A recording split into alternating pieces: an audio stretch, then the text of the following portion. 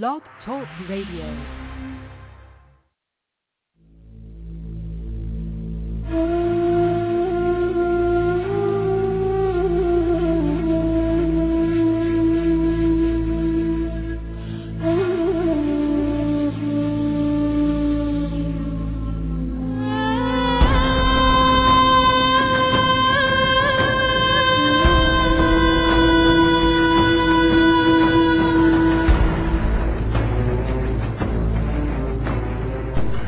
Planet X, Nibiru, megaquakes, nuclear war, martial law, New World Order, FEMA camps, guillotines, aliens, UFOs, fallen angels, Anunnaki.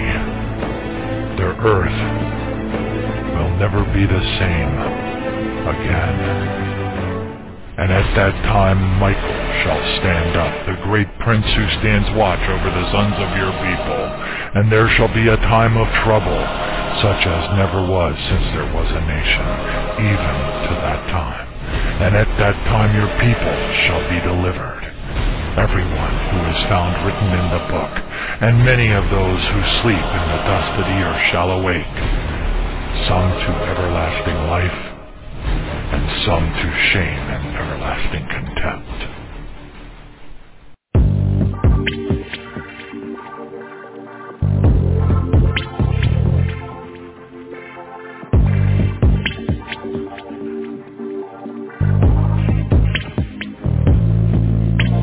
Alarms are ringing now. You really seem to hear. It's a minute before midnight. It's turning black. Can you hear me? Words from the Mount of Olives. The owls of Patmos too. Tell all about your future. Yeah, you're the ones he's speaking to. Only those with discernment, not blinded by this world, can see what is the obvious. Hurtling toward the final hour. Oh, can you hear his call? He's reaching out to you. Come while there's still time. The door is closing up.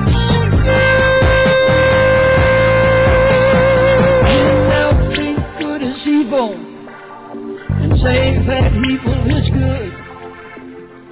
Every man does what he thinks is right. In his own eyes, ignore the truth.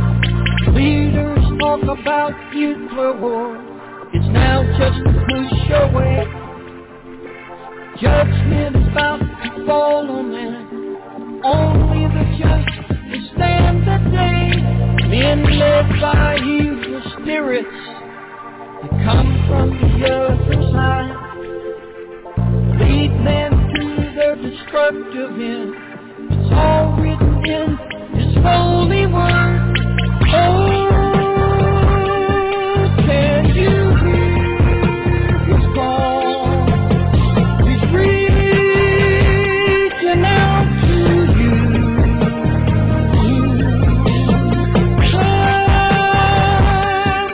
While there's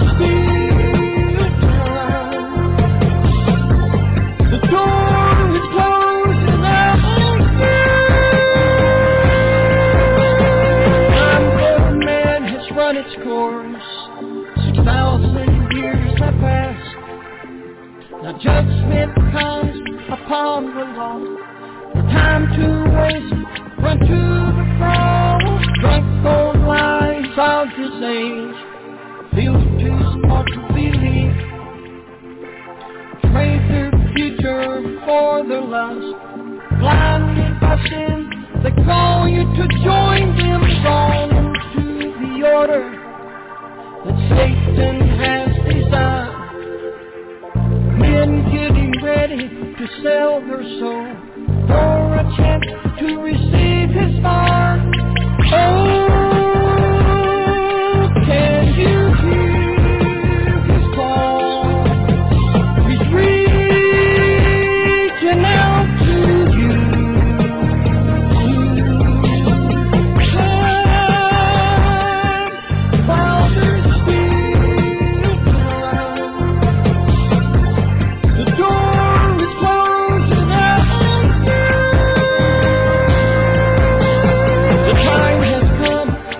and you must choose. Will it be eternal life, or will you choose to lose your soul as you disappear into the midnight?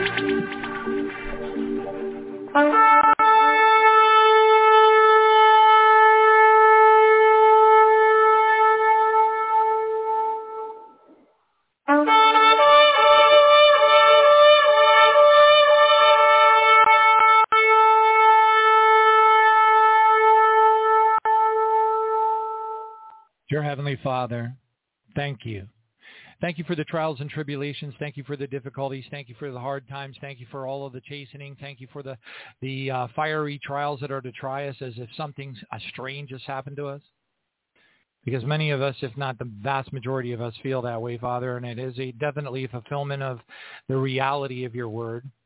Father, we thank you for everything. We just praise you for moving things forward. We thank you that we didn't have to turn the website name into Tribulation Maybe. We praise you, Father God, for helping us to be able to keep our heads together while the whole world appears to be falling apart. We just praise you, Lord, for choosing us for the days that we're in right now. We don't understand why. We certainly don't understand why we would have volunteered for such a mission. And we pray in the name of Jesus, Father God, that you also anoint Brother Loren this evening because he's going to do his best to concatenate an exceedingly difficult and long journey into a program of a very short duration, which is challenging for anybody. And we just pray in Jesus' name, Father God, through the Holy Spirit, that you will anoint him, that he will be able to get this message out to people, because it really does have an amazing kind of like Holy Spirit, supernatural filled meaning that could very well be an indicator of some of the amazing and unbelievable supernatural things that the Bible clearly implies are going to be happening during the Great Tribulation. But through your touch, through your benevolence, through your kindness, through your revealing of mercy, or merciful revealing of mysteries in the Scripture over time, while we don't think we have everything right, we certainly don't and would never imagine that we would, and we would want to abide by 1 Corinthians 8:2 if we think we have, if anyone thinks they know anything, they know nothing yet as they ought to know. But at the same time, Father, we praise you and thank you for the things that you have revealed to us, the things that you have confirmed to us over and over again. We may not have all of the pieces of the puzzle. We certainly don't. But we pray that we at least have a synopsis, maybe an introduction, maybe a sneak peek at some of the things that are in store for us, not only when we hopefully stand before you with exceeding joy beside Jesus in the throne room someday. Please, Father, in the name of Jesus, don't just call us, but choose us. Lord Jesus, please. But, Father, we also will be very well equipped and motivated to be able to deal with the things that we have to deal with here on the earth, as we're, in many cases, befuddled by the magnitude of the challenges that many of us have to go through and are going through, even as this show is proceeding forward. How sad it is, Father, for those who do not understand. But we just praise you for being so merciful that you will allow the darkness to overwhelm people. As it says in Isaiah 26, I believe it is 9. When your judgments are in the earth, the inhabitants of the world will learn righteousness. And Father, we see these things happening across the world. We see them happening in so many countries that the really big news events that are occurring are overwhelming all the other events that are occurring that are apocalyptic across the world in such a manner that it's very difficult to track the wide array of fulfillments of the things that Jesus warned us about, which is probably why people will be giving and taking in marriage. One will be working in the field, another taken. That would be the barley harvest, no question about it. And Father, we just praise you for that, and we pray that we are eligible to be part of that barley harvest, that first fruits harvest. That if we have, if we're just, if our gifting and our calling doesn't include being bold and bodacious like the sons of thunder, that we at least set aside and are gifted with the energy that is required to set aside and wake up earlier in the morning to make our, to establish for ourselves a prayer ministry and to take it very, very seriously as you do, Father. We praise you for this opportunity. We thank you for this show. We thank you for the craziness that we're all having to deal with. We praise you for helping to keep us on the edge of our seat. And also we pray in Jesus' name that we will continue our journey through constant confession of sin, self-examination, and changing our behaviors to align better with your will so that we can maybe at least be as close to being found perfect by you as your sons of God. We praise your name and we thank you. And now to him, our Lord Jesus, who is able to keep us from stumbling and present us faultless before the presence of your glory, Father God, with exceeding joy. And to you, Father, our Savior, who alone is wise, be glory, majesty, dominion, and power, both now and forever and ever and ever. Hallelujah. Thank you, Jesus. Amen.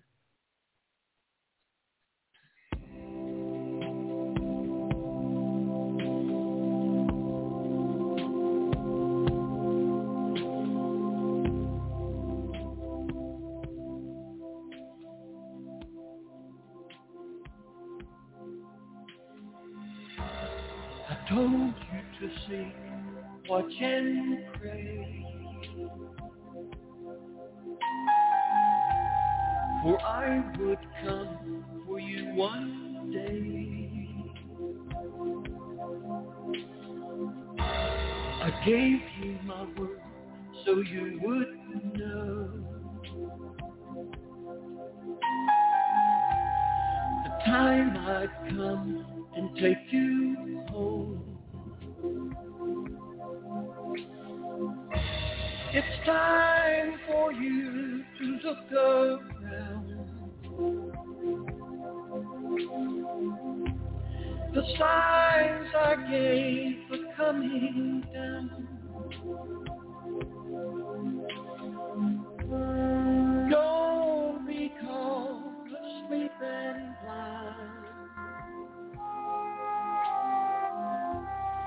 You don't want to be left behind. Come and be home. Come and be home. Come and be home. Come and be home. Come and be home. Come and be home. Come and be home. Come and be holy. Well, praise God. Thank you, Jesus. Hallelujah. What is going on out there? Well, we know. You can't communicate it with anybody. You know what? You can wake people up a little bit and you can show them stuff. And, and a lot of people are catching on. A lot of people at my workplace anyways.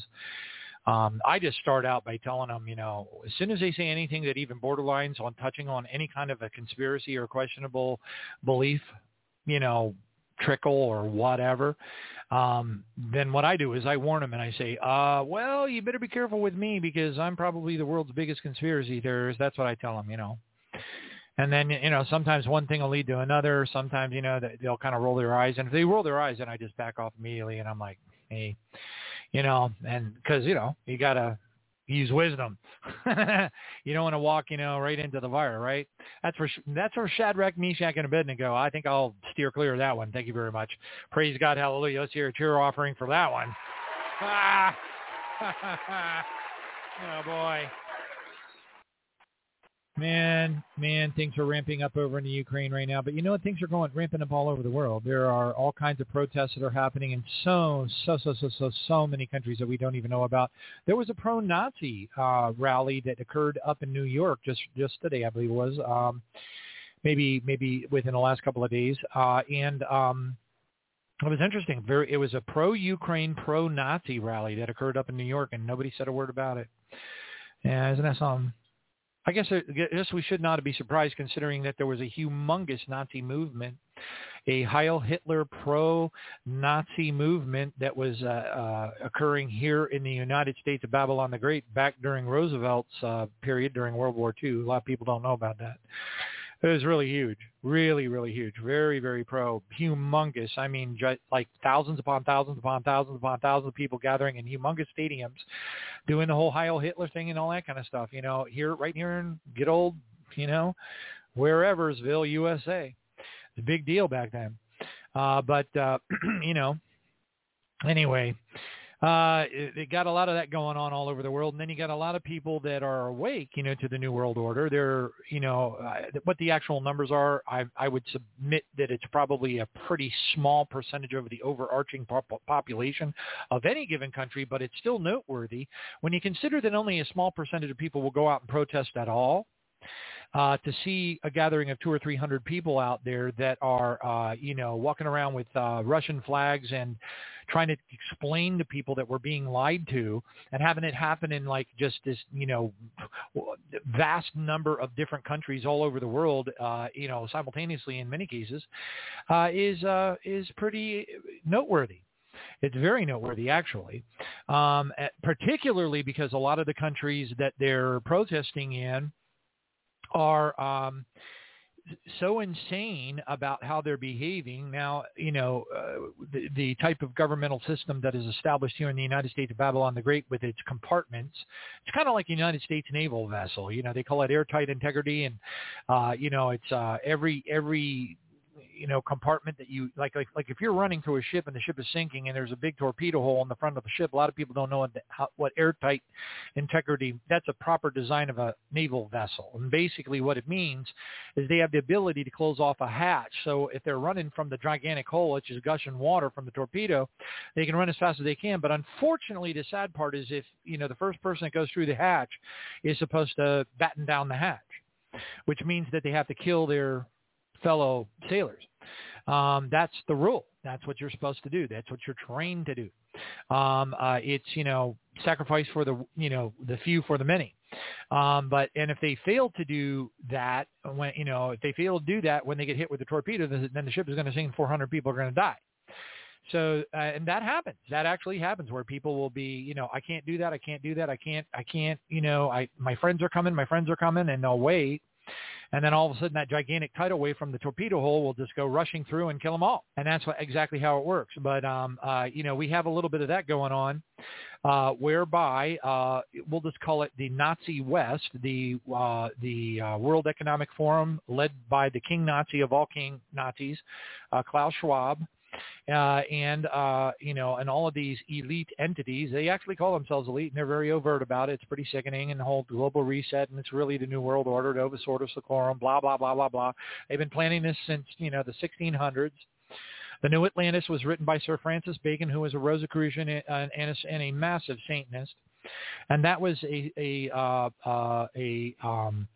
kind of like a symbolic writing, very similar to Atlas Shrugs, and it was, you know, the symbolism in there is basically about the establishment of a great governing entity or country that is intentionally destroyed for the sake of causing the rise of the Phoenix paradigm that's associated with the symbolism on the back of the $1 bill.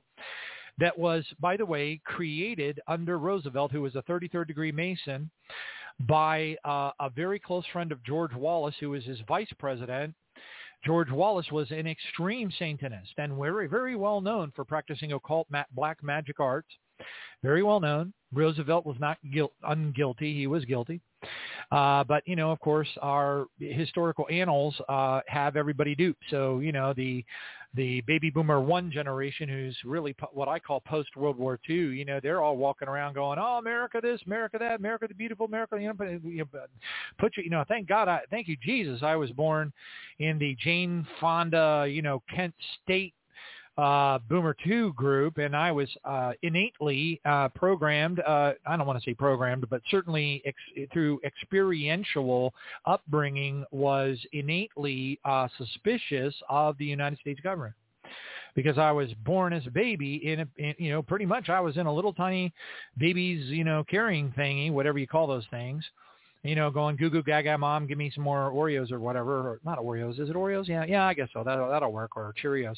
But anyway, when the bloodline family Illuminati member Kennedy was murdered by his own, so they eat their young, and he's part of the top 13 Illuminati bloodlines, and so is the Onassis family is also. So basically, we had Kennedy married to Jackie Onassis, which basically is two children of the Illuminati bloodlines, the top ones. And it doesn't mean just because you're a part of the Illuminati bloodline doesn't mean you know it. You may have been born for that purpose, as far as they're concerned. Like I said, they eat their young. But anyway, so, that's part of how they establish a control grid, and it's been going on forever and ever. And we have that going on right now with this whole rise of the Fourth Reich. I mean, going all the way back to 1984, you had what was called, it was a top secret military, United States military, which is the epicenter of all things evil, satanic, and military. That's why the Pentagon is in the shape of a pentagram. Okay, we had the Rex 84 top secret program that was established during the Iran-Contra event. Remember that? Under, it's just so sick and twisted. But anyway, the information leaked out about the Rex 84 thing during a Senate subcommittee hearing at one point, and people started asking questions, and, there were people that were on the, the ultra top secret side of the whole Rex 84 deal, and they were like, don't ask those questions. Don't ask those questions. Or kind of like in a, however they do it, and, they have a protocol for the Senate to tell another senator to shut up. And they basically did. And told them, don't go there kind of thing.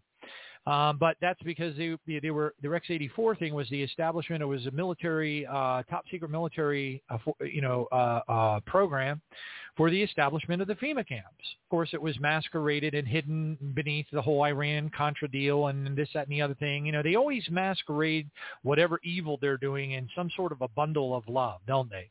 They call it the Patriot Act, but then later they use the Patriot Act to go and arrest what? Patriots, and throw them in jail and let them sit there. I mean, military people, ex-military. It's just absolutely unbelievable. It's so satanic, so evil, so seeding evil. It is seeding evil. I mean, think about the analogous, the visual that you should be getting from the idea of seething evil. Imagine a wound that is so utterly infected that it seethes outside the bandage, and that doesn't even begin to light a match to the sickness that is going on in the world right now, and we got to go through it all, don't we? Well, praise Jesus for that. We just got to keep on saying bingo it, and or if you want to use the term that Ralphie used in A Christmas Story, we have to say fudge it, and we got to keep on going and to say thank you, Jesus, and learn to praise our way through all the difficult things that we're going to ultimately have to deal with. It appears to me, as best as I can tell from talking to so many different believers out there, that we are all being taken on a journey. And if you're not, then maybe, maybe you're going home. I mean, if you're going home pretty soon and you don't know it, you should be happy. I have conversations all the time with believers that are just marginal in their beliefs. They believe they're really, really great believers, and they sing in the choir and play piano and all that kind of stuff.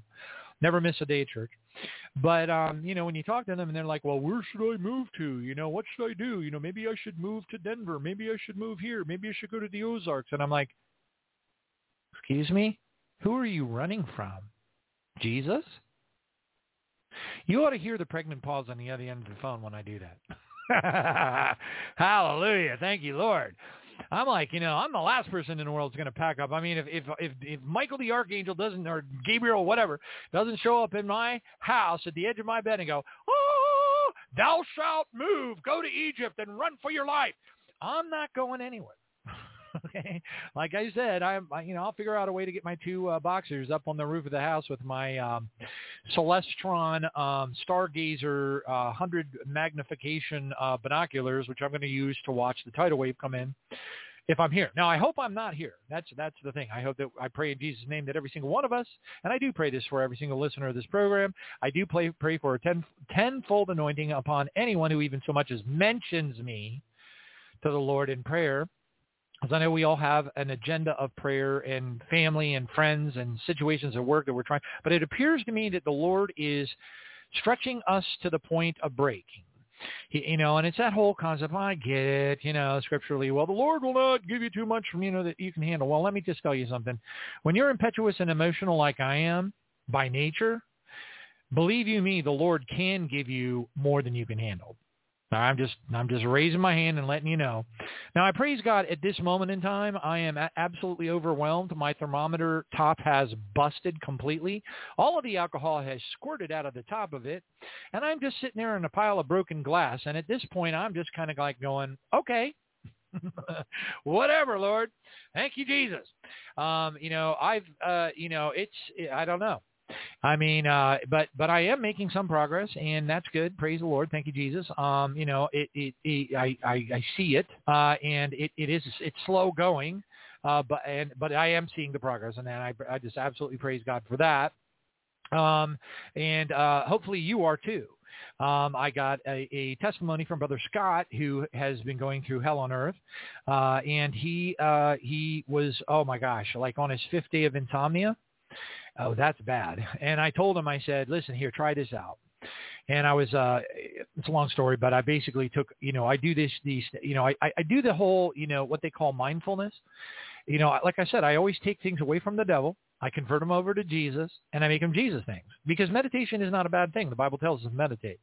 Meditate upon these things, it says in Philippians 4, verse 8. Look at that.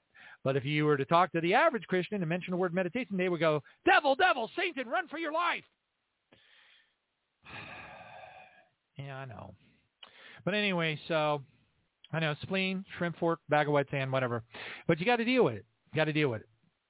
So anyway, but I explained to him, because, taking some time to breathe. But just remember, you don't want to do that empty your mind thing, because it does open up, if you're not a believer, see, that's the thing too, the vulnerabilities that are associated with doing mindfulness and taking time to breathe, taking time to imagine beautiful pastures, gorgeous places that you visited in the world, if you have, beautiful tulips coming up and breaking their way through the snow that many people have right now in a state of shock.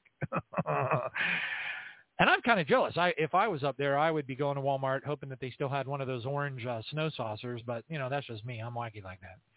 But anyway, I think the Lord is stretching. Scott, I recommended, I said, just try this, because I had taken a mindfulness thing that comes with my Fitbit.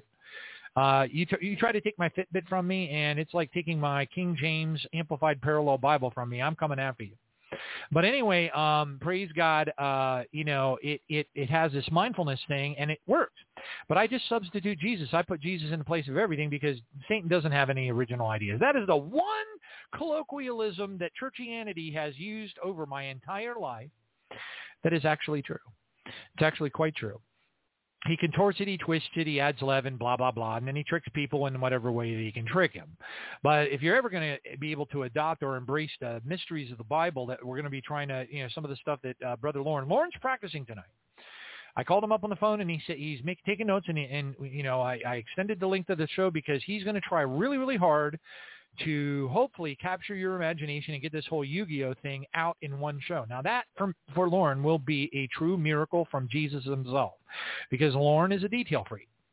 And that gives him a great advantage in explaining certain highly complex technical, things, but it is also can be a big disadvantage when you're dealing with a group of believers that are already listening to a long show, are being tormented by Satan, haven't gotten sleep in several days, or whatever the case is, or have friends, family, very, very bad children getting arrested, all kinds of horrible things, car wrecks, job losses, losing of the houses, foreclosures, all kinds of horrible things going on out there. Sicknesses and deaths and all that, and then they tune into the radio show, and they're like, wait a minute, what is this YUGIO thing? It's like, so anyway, so Loren's going to try really, really hard to get a very complicated testimony out tonight, if he can. So he's taking notes to try to do that, because it's the punchline that matters. And that's what I called him up and I explained that to him. I said, brother, and this is very hard for Loren because that is absolutely contrary to his composure, his intellect, how he's constructed by God, fearfully and wonderfully made. Loren's not that kind of person. He's not like I am. He can't punch out, the Encyclopedia Britannica in 30 minutes. It's just not his style. All right. But he is going to give it a good old high school try. Praise Jesus. And it's hard. It is a complicated testimony, and hopefully you'll be able to shave off enough to be able to get to the moral of the story, and then hopefully with a little bit of blessing from the Lord, if he's able to pull it off, then I will add in the piece that the Lord gave me that seems to align very, very closely with Revelation chapter 11, the holy fire, the breathing of the fire, the two witnesses, and the testimony that I have regarding us being given a special mission when we go up to the marriage supper. Some of us will be taken into another room, and we will be offered, I don't know by who, but somebody's going to offer us, hey, do you want to go into eternal rest, or do you want to take the mission? Do you want to take the mission? And I was told by somebody who had been taken to heaven several times, who I know very well and now is in heaven, John, take the mission, John. That's how he used to talk. He used to, just how he was. Take the mission, John. And I was like, okay, dude, I got it. I totally get it. I'll take the mission. Although I can only imagine right now, given all the crazy, wacky stuff that we're all going through, that by the time, it's hard to be stuck in the flesh and being subject to all of this stuff going on and dealing with. God is definitely stretching us to our limits. There's no doubt about it. I actually had to make some major life changes on my end. Now, I hope they stick, because I've got a major test coming up where I'm getting flown by my company up to a big managers meeting, blah, blah, blah. And I'm like, unfortunately, one of the stars. I don't want to be, but unfortunately, my specialization just happens to be, well, exceedingly profitable for the company. So all eyes on me, which of course I don't like. I have a theory: the tallest blade of grass gets cut first. So anyway, I like to hang out in the background. Okay, and they say that about radio show people. They say the reason why we do radio is because we're not fit for TV. Anyway, whatever, or YouTube or whatever. And I thank Jesus. I just praise his holy name that he kept me off of YouTube. There was a time there I had so many people badgering me, go to YouTube. And guess who's everybody's getting canned from YouTube now. Hallelujah. Thank you, Jesus. Now that's the Holy Spirit. If there ever was a movement of the Holy Spirit in a mini miracle from the Lord. Praise God. So anyway, yes, Scott, I said, by some kind of a holy coincidence, I just had a really hyper stressful day at this one point, and I decided to take one of my little Fitbit mindfulness sessions, and the one said, how to conquer worry. And I was like, wow, that's kind of cool. How to conquer worry. That I can dig that. I've got 5,000 train wrecks heading right at me. I'm like Penelope Pit stop, I'm like tied to the railroad track, and there's like a junction point, and there's like 8 locomotives heading right at me. Oh, and by the way, I'm tied with, what do they call that? Case hardened steel. And I got a bunch of EMTs with bolt cutters, and they're going, darn, these things aren't working. Okay, there's your analogy for my life right now. Anyway, but I did get a little bit of a reprieve from the Lord. So there was a reschedule at the last minute, and I don't have to fly back-to-back weeks, the month of May 9th and the month of May 6th, the week of May 9th and the week of May 16th. One of the major clients, which, by the way, I guarantee and you probably have a relationship with them, but I can't tell you. But they won't use anybody but me. I don't even want to go there. I don't know why everybody seems to like me. We have this one client that's got this global, I don't know. It's all part of the Lord stretching us to the farthest possible. It's like, that medieval thing where they stretch your body and they tie your hands on one side and tie your feet on the other. It's almost like the Lord, the Lord God tests the righteous. I almost imagine all of us kind of being on one of those medieval things where they stretch your body until it pops apart. And then and then it's like our Heavenly Father's going, okay, wait, we need to test that saint a little bit more. He's gonna be instrumental. We need him to really be hardened, case hardened steel. Test him. The problem is, I got to go up that manager's meeting, and everybody's going to want me to, I don't know, join in the festivities. Now, how do you do that when you're already like pre-programmed to wake up 3:30 a.m. in the morning and pray for like a long time and take communion and everything like that, and then you got to go up with like 30 guys at work, and they're all wanting to sit up and drink scotch and talk about the company and pat each other on the back and eat free dinners on the company and all this kind of stuff, and I got to participate in all that. I don't know how I'm going to pull this off. Anyway. There's good problems and there's bad problems. I guess this is a good one. All right. Thank you, Jesus. Anyway, I'm going to go ahead and hit the news. Yes, we are all being stretched. We are, and each one of our challenges, and maybe not everybody, and that's okay. There's nothing wrong with that. Praise Jesus if you're not being stretched. Hallelujah. You ought to be on your man, if you're not on your knees crying out to God with your hands raised in the air with tears, alligator tears, the size of a 18-foot alligator down in Alligator Alley in South Florida by Naples and stuff, then you're missing your naughty you. Okay. I have my little gratitude stone here, and it's probably some kind of a freaky deaky new age thing, but I take it back from the devil and I use it for myself to give glory to God. Because I think that if we would all think to ourselves, this one thing. What if you woke up tomorrow and the only thing that you had was what you praised God for the day before? Think about that. So, when I'm on these Zoom meetings with all these gazillionaires, these CEOs and CFOs and board of directors people from these gazillion-dollar global companies and stuff, I told the one guy that I'm working with on one of these projects, I told him, I said, look, hey, you don't need to be, he was like talking about, did you know that was the CEO of the blah, blah, blah corporation that was talking on that one thing? And I said, you know what, bro? I said, I don't know about you, but I don't want to know. Don't tell me. As far as I'm concerned, they're all wearing underpants and picking their nose. I don't really care, and that's one of those Toastmasters things they teach you to do, where you're supposed to imagine everybody in the audience wearing underpants, and that way, and you're also trained by the Toastmasters to look over the top of the audience, not into the eyes of the people in the audience. I'm going to have a little bit of that action I got to deal with on the week of May 9th, because I am not a public speaker. I do not like speaking in front of an audience. Matter of fact, I have a tendency to freeze up. Not really freeze up, but I get really ultra nervous, and I don't sound. I want to walk up there and take charge of the whole room and say, my ex-wife told me to stop acting like a flamingo. I had to put my foot down, and then have everybody go, like that kind of thing.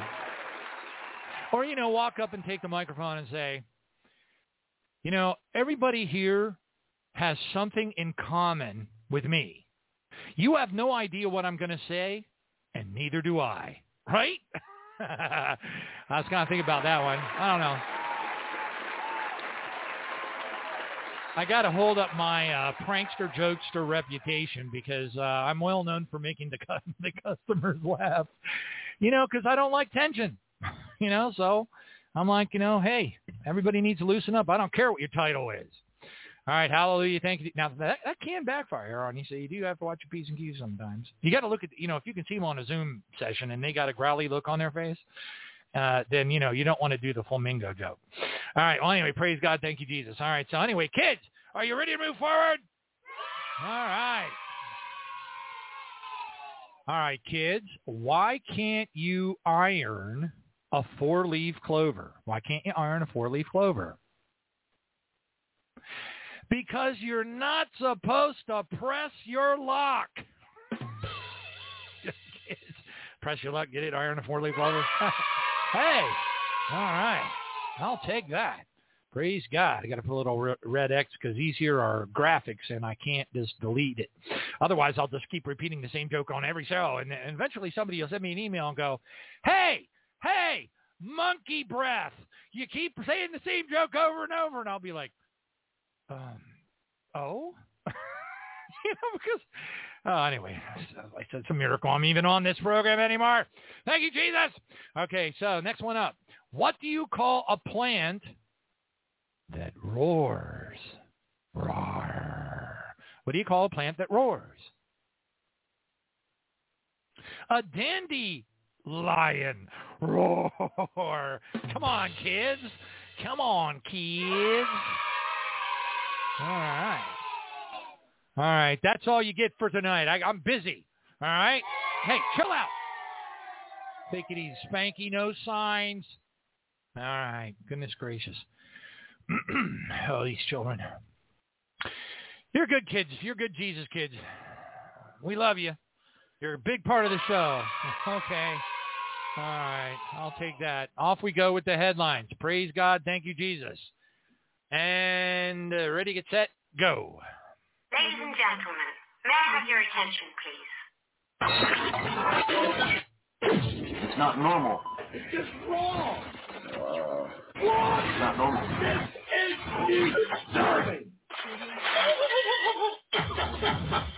Game over.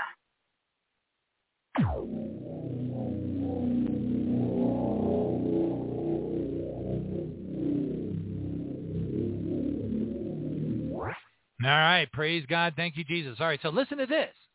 This is absolutely brilliant. Okay.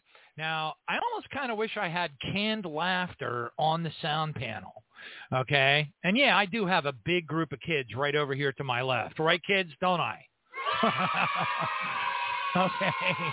Theater of the mind, right? Hey, when Loren comes on, remind me to play this. You know what I mean?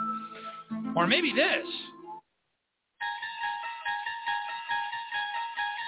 He likes both of them. Anyway, praise God. Now listen to this. Now, for those of you out, okay, so for those of you out there that don't think that the Russians got it together, I'm about to change that perspective. Now, if you don't think it, it's just because you don't understand and you don't know and you've bought the narrative of the rise of the Fourth Reich, the House of Windsor, the Black Pope, and the whole toppling of the global financial collapse that's coming, all the things that Jesus warned us about, the imminent nuking of the United States of Babylon the Great in Revelation 18, burning by, from sea to shining sea by fire in 1 hour, which is going to be done by Russian submarine-launched nuclear missiles, which are 7 seconds from the press of a button to impact. I don't think Joe Biden can figure out where his left ear is in 7 seconds. And that's being kind, by the way. Now, never mind. So let me get back on track. All right, so the Russians, this is brilliant. This is so brilliant, so utterly, absolutely, I literally, now you have to understand that if you haven't figured this out already, I am absolutely, utterly unlike anybody else out there. I have a uniqueness quotient that is like on a whole nother, realm or something. And I get it. And I'm sure because of it, I'll probably have to forfeit some, rewards in heaven and everything and be banished to the top of a mountain in a buff den somewhere. And maybe you'll come and visit me someday. That's why I'm always asking Sammy Mwangi if he'll let me, come to some of his cookouts in his mansion. But anyway, so this is just brilliant. All right, so let me tell you the story about the Z, the Russian Z. Now, this is the real story, and of course you can listen to the narrative, and you can listen to the Australian folks, which are just they're so sunk. The Australian continent is toast. What you have to imagine, what has happened to Australia is basically, if you know AOC and Iliad Omar in our Congress, and how dorked up it is in the United States that they even made it into the Congress in the first place, let alone that they even have a say at all, that anyone in the whole world would even listen to them for a moment? Okay. Imagine walking into the Parliament of Australia and seeing like 65% of the members of Parliament being AOCs. Young people, mostly, I'm telling you folks, That's what they're gone. They're gone. The Australian continent is toast. It's over. It's game over. They will forever be a hotbed. If we want to see what the next horrible thing that is going to happen in the global reset, just keep your eyes focused tightly on Australia. All right? But pay close attention. All right? Now, that being said, it's sad because we have a lot of Australian listeners, and I think they kind of know it already. Now, but in Australia and many, many, many, many other European or EU nations, they can't pull this off in the United States because of the way the government is compartmentalized. Each individual state has its own legislative, it's got all three branches of the government for each state, okay? Legislative, executive, and judiciary branch. Okay, and so they have their own constitutions and da-da-da-da-da, right? So they're compartmentalized, just like a ship. Like I told you, when it's sinking, you watertight integrity, you close the hatch and the ship stays afloat. And 400 people don't die, 30 do. All right, now, that's what keeps this country from, doing some of the things that it wants to do, and it's very irritating to the Klaus Schwabs of the world, which is why he wants to have some kind of blame Russia for some kind of a massive cyber attack, and they're probably orchestrating it, and of course they'll blame Russia, and it's a false flag. This country does more false flag than anybody else in the whole wide world. We've been doing it for, golly, I mean, my goodness, so long it makes Moses seem like he's 3 years old and floating down like the river. Okay, but anyway, smaller than that, but whatever. Listen to this. All right, you ready?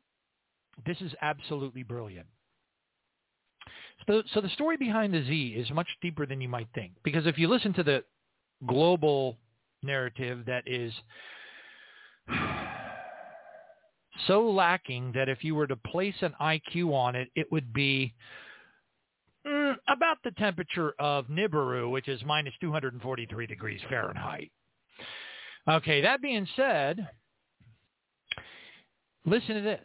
Okay, the real story about the Russian military equipment having a Z placed on it is because the Ukrainian Azov Nazi battalions, which are also embedded deeply into the government, and also which Zelensky is one of them, and oh my gosh, the ignorance and the unbelievable lack of understanding that is out there. But that's part of the plan, and they know. They know the vast majority of people in the world are too busy, or they just don't give a rip. They're too busy worrying about whether or not little Johnny's going to have to wear a mask and go to school. They're too busy about whether or not there's an LGBT, whatever, LMNOP thing going on in their, whatever. Okay, and they know that. They monitor everything we see. They run through supercomputers. They look for keywords. They do samplings, and they come up, and they're like, oh, wow, that's what they do.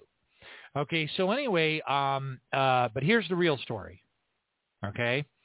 The problem for Russia, knowing that they were going to do this special operation to go in and wipe out the Nazis, which, by the way, it's like imagine stage 4 Parkinson's disease or whatever, non-lymphoma, whatever, Hodgkin's or whatever, and you're dead. Okay, well, that's how bad the Nazi infestation is in the Ukraine. And by the way, it goes into Poland, it goes into several other countries. It tracks all the way back to the Holocaust, and the founding father of all things Ukrainian Nazi was a guy by the name of Bandera. That's a little bit of the history, and you can look it up yourself. But anyway, and Putin knows about all this, of course. And he also knows that tens of thousands upon thousands of babies have been slaughtered for the last 14 years just because they spoke Russian.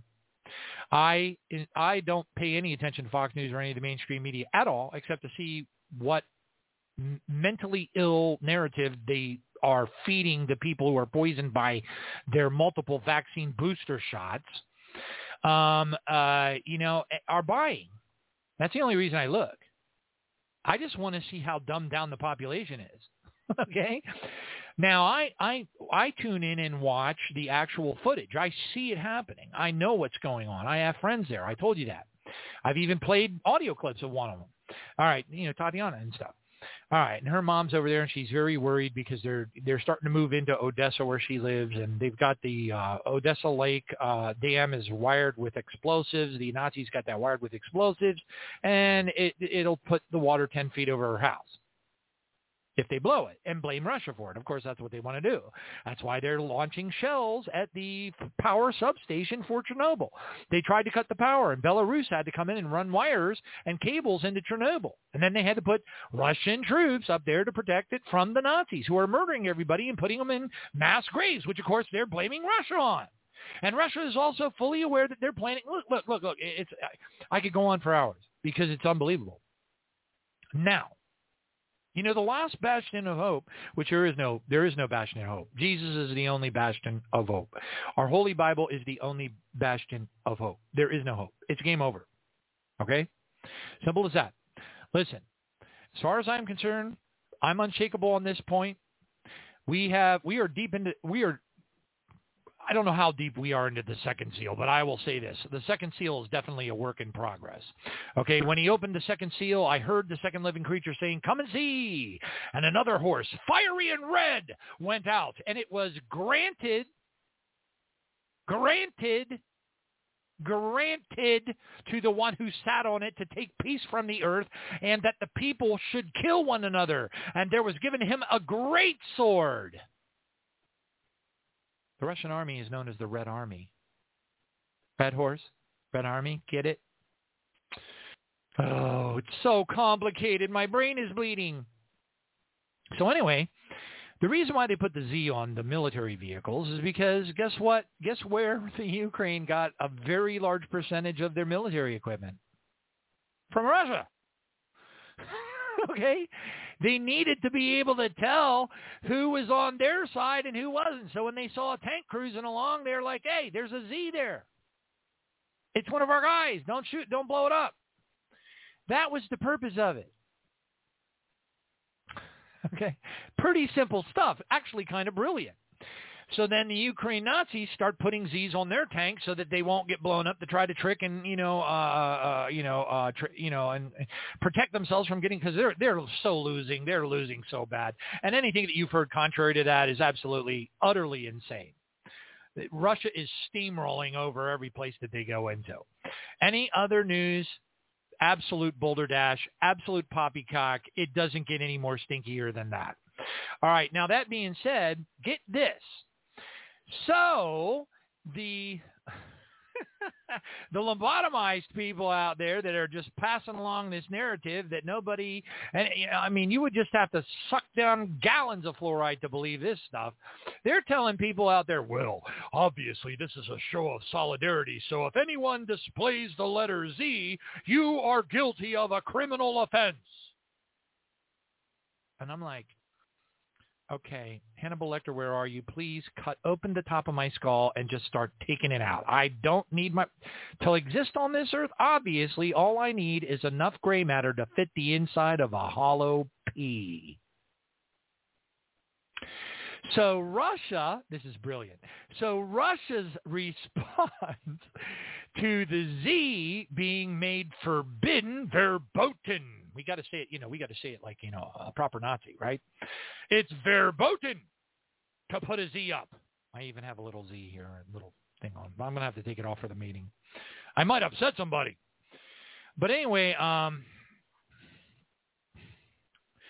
so get this. This is so brilliant.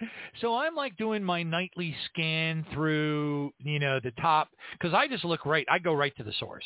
I am looking at the Russian vehicles. I am watching them move from one place in Donbass to another place in Donbass. I am listening to the testimonies of people who have lived there, have had their children murdered, have had their husbands shot in the street, have been cut off of food. They have been raped, murdered, tortured, pillaged, bombed, destroyed for 14 years straight.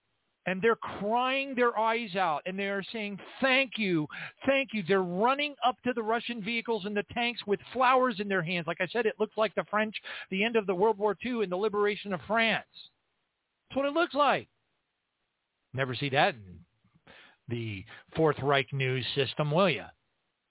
Now get this, okay? This is great. So guess what? So the world has got to ban the letter Z, right? Because you're going to go to jail if you display the letter Z, right? How ridiculous is this?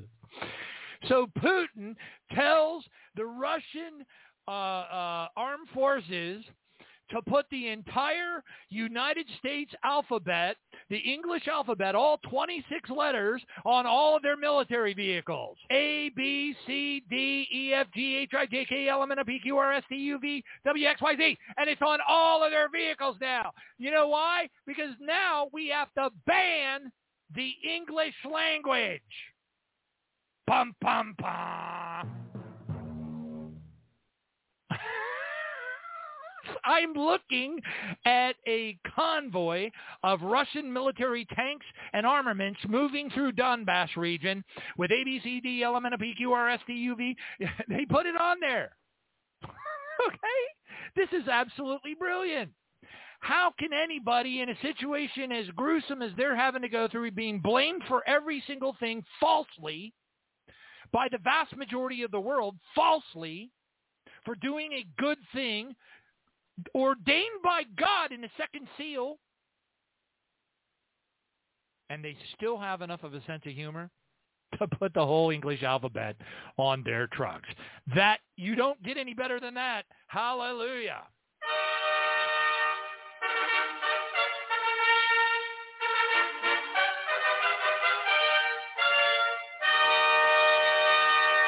All right, praise God. Next one up. Here we go. Moldova. A lot of times I'll say Moldovia. I don't know why I do that. I don't know. They call it Kiev, and then they say it's Kiev, and it's like, it's the English pronunciation. But wait a minute, we can't use English anymore. We're going to upset somebody. Somebody that's woke and anti-Russian out there.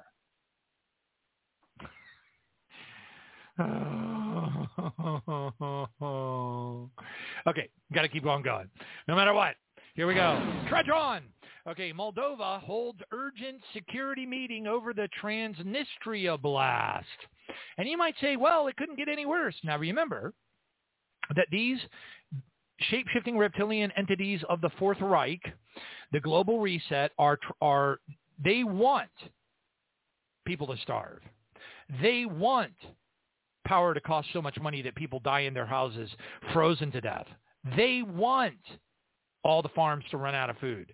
They want pestilence and famine. They want global bioweapons to be released. They want it all. They want it. Why would they want it?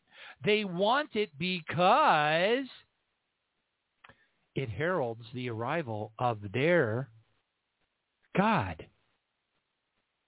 They believe that Lucifer is their God. And they believe that our Heavenly Father is a pest named Adonai. They believe it with all of their heart. They teach their indoctrinates or their whatever, their fellow members of the elite. They teach them that the Bible is encoded. And you have to turn it upside down to understand the truth. And Lucifer is the true great architect of the universe, which, by the way, is taught to all the Masons. That is, if they get past the blue levels where they just go to watch pornos and chicken wings when they say, knock, knock, knock, maha bone. And anybody out there that's a Mason knows what you never want to say maha bone. It really upsets them. They'll be like, who is your potentate? They're going to tell on you. Oh. One time years ago, I put Maha Bone on a bumper sticker on the back of my car. My goodness gracious, boy, you'd have thought I'd... Oh, every Mason at every red light was beeping their horn and yelling at me. Take it off your car!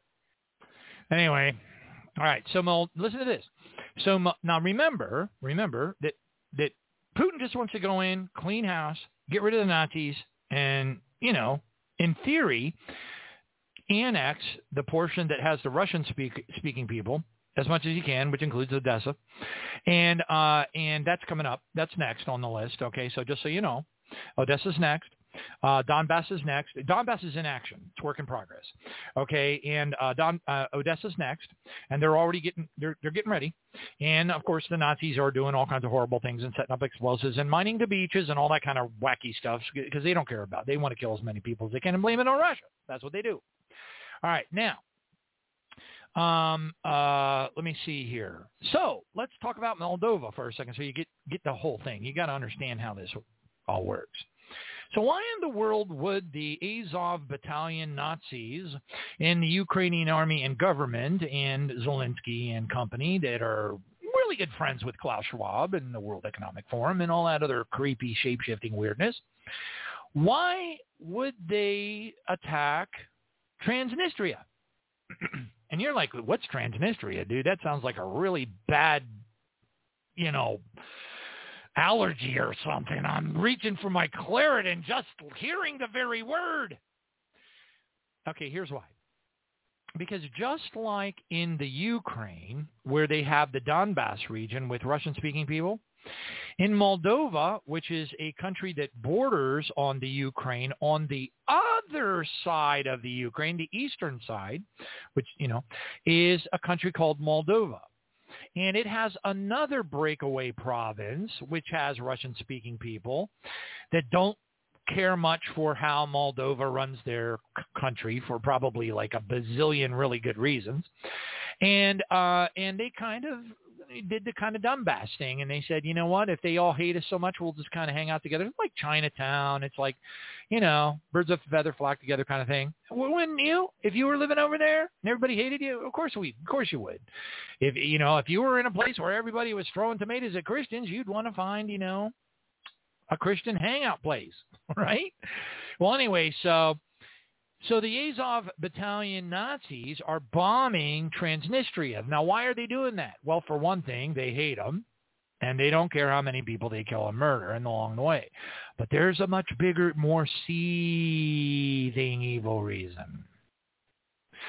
If they can really bomb a lot. Now, so far it's been relatively minor, and they took down 2 radio communications towers. But right now, Al Jazeera News, which has drank the Kool-Aid and is waiting for the... Never mind. Al Jazeera is totally in on it, so forget it. But anyway, their headline is Moldova holds an urgent security meeting after the Transnistria blast. Now, the dream of all dreams, the most awesome thing that could happen to the Klaus Schwab global elite shape-shifting reptilian Nazis would be to force Putin's hand into expanding the war in triggering what's called Article 5 of the NATO deal. All right? Now, Article 5 basically means they can go in and attack. But really, you got to kind of understand that that's really kind of not what they want to do. What they're trying to do is to anger Russia so bad that Russia strikes. And then it does turn into World War III. That's what they want. That's their goal. They already know they're going to be beat. There isn't anybody with a brain the size of a flea that understands military strategy that doesn't realize that Russia is going to smoke NATO. They're going to smoke them. They're going to eat their lunch, pop the bag, and there's just going to be dead people everywhere. They're going to mow over them like, an angry lawnmower. Okay, but anyway, that's all kind of beside the point.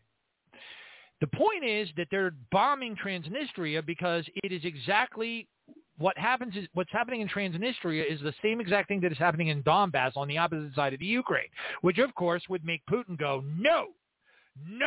And that would make him open up another front to protect the people in Transnistria. That would be on the opposite side of the Ukraine. And the worst is that it would be inside of NATO territory. You hear what I'm saying? That would expand it out further so that they could potentially launch Article 5. Now, I'm not even sure if Moldova here. Let me look this up. Okay, is Moldova part of NATO? Okay, obviously I'm not the only one. The Republic of Moldova does not allow the deployment of armed forces of other states on its territory. Thus, since Moldova's neutrality is enshrined in its constitution, the country has no plans to join either NATO or the CSTO, whatever that is. I don't even care. All right. Anyway, so the answer is no, they're not. However, the provocation, the hope would be enough for, them to trigger Article 5. They're desperately trying to figure out a way. Look, Look, it's not. They don't care. They're already successful in destroying the economies of the Western world. They're already successful in the global reset. They're already successful in establishing the control grid. They're already successful in censoring everything that we say. They're already successful in listening to every single thing that we say, think, do. They're already successful at doing all those things. The global control grid is established. It is already a game over situation. It is just a matter of them pulling the plug. Somebody has to pull the big red lever. They're trying to get Russia to attack us. That's what they want to have happen. They already know they're going to lose. They're fine with that. That's totally cool with them. They got it. There's a reason why we opened up the Afghanistan war. It was to kill off all of our Navy SEALs. There's a reason why Biden mandated all of the vaccines for the military personnel, or else we're going to give you a dishonorable discharge and kick you out. Because it takes our most experienced military people and casts them into the street with felony records. Don't you see? They want Russia to do this. They want the world to collapse. This is their goal. They want their god Lucifer to take over. They want the Antichrist to rise. And now you know the rest of the story. A, B, C, D, E, F, G, H, I, J, K, L, M, N, O, P, Q, R, S, T, U, V, W, X, Y, and Z, or whatever I have. Can you do it backwards? I think it's like, hey, man, would you step out of the car? I think I smell beer. Yeah, sure, Ossifer. Now stand on one foot and say the alphabet backwards. Man, I can't do that if I'm like, on my fourth pot of coffee. So that's kind of unfair, but anyway, whatever. All right, praise God. What do you think, kids, huh? All right. So anyway, the English language is now officially banned from all Western states. So technically, we all need to stop talking. Be quiet. You're in violation. We are going to come to your house. We are going to come to your house, says Klaus. And he, under the NDAA, the National Defense Authorizations Act of 2012, are going to establish, under the Patriot Act, extraordinary rendition, and we are going to come and take you away because you speak English. Hey, wait a minute. That sounds like Donbass. Nah.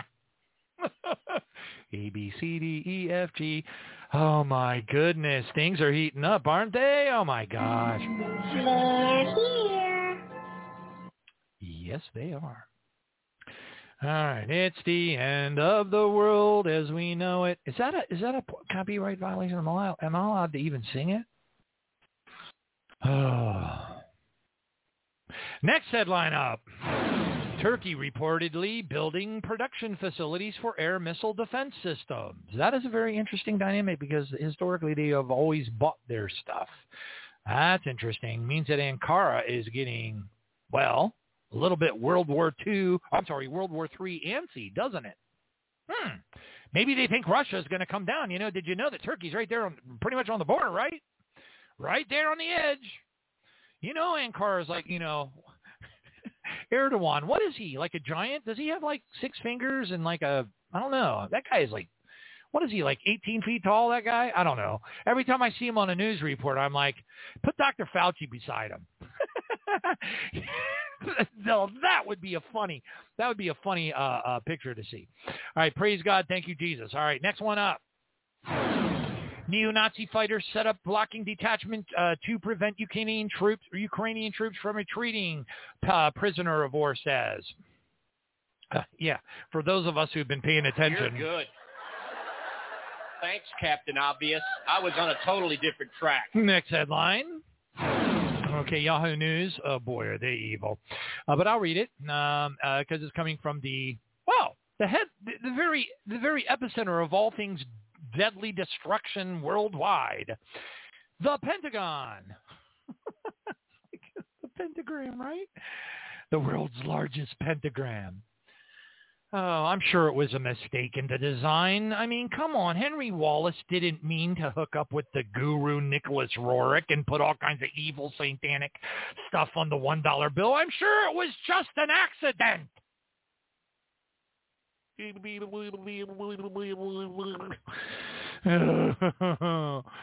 Oh, next one up.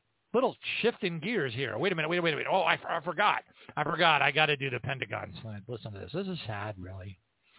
5 suicides occurred on the USS George Washington as sailors raise worries over mental health. Yeah, because you made them take like 50 booster shots, or else they get a dishonorable discharge, you bunch of nabbit. Anyway, praise God. Thank you, Jesus. Hallelujah. Dear Heavenly Father, take away all of our frustration so we can just float around as light beings and smile the rest of the journey. Hallelujah, and thank you, Jesus. Next one up. New case of Ebola. Hemorrhagic fever is found in DR Congo. And this is a little bit of a dated report, so by now it could be lots and lots and lots of new cases of Ebola. And the question is it the same one? Or is it a variant? I don't know. We'll have to wait and see, won't we? Next up. Russian Ministry of Defense reports United States is planning provocations to accuse Russian forces of using weapons of mass destruction in the Ukraine. Oh, no. No, not that again. Oh, no. What do you think? You think Trump is part of the family? I think he is. I think he's part of the family. Do you know who the family is? Watch the documentary on Netflix. They think they're Christians. They tell everybody they are, but they're not. And when you watch them, you'd be pretty sure that they are, but they're not. They twist. Where was Trump on Easter? On the golf course. Why? Because he's not the president and ain't nobody watching him right now. So he don't care. The family, which is a very evil, satanic version of Christianity, located in downtown Washington, D.C., contorts Romans 13 and tells everybody that joins the family that you are ordained by God, because Romans 13 says that God has appointed all leaders of all governments.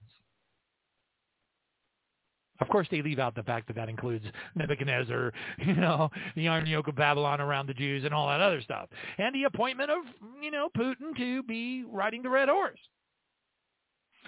I'm just an innocent bystander. I'm just some goofy guy in the Golden JIB studios here in Tampa, Florida, wearing, a Hawaiian shirt or whatever you want to call it, tropical shirt, and 4 sizes too large because that's how I like it. Praise God. And I always got to run over and change real quick before I do a Zoom meeting. I was like, oh, no. Hallelujah. Next one up. Here we go. Bird flu in China reports a human H5N6 avian influenza case in Sichuan province. Sichuan makes me, I'm kind of doing the keto thing, and it's finally kicked in a little bit. I'm doing those Slim Fast keto shakes, a lot of those. I'm drinking a lot of those. They have MCT coconut oil, but they're expensive as all get out. But boy, they work good. Anyway, deadly outbreak severely hits the United States, United Kingdom, and Europe. And there are like bazillions of the famine's coming, folks. It's real. It's going to hit us all. All right, next one up. Global third. It's the third seal. Third seal's in progress. So is the second seal. So is the fourth seal. They're all in progress. My hypothesis about Jesus cracking all the seals and letting the scrolls roll out in parallel was correct. It is happening right now. Hallelujah. This is undeniable. Praise God. But you got to know your Bible really well and, be able to see. And most people are too busy taking little Johnny's mask off and going, yay, he doesn't have to wear a mask to his school where they're going to still teach him LGBT stuff. All right, next one up. Water war. Northern Arizona may see drinking water cut off as Lake Powell continues to dry up. Again, this is going to be bad stuff, folks. It's happening all over the world. It's been happening. It's been getting worse every single year.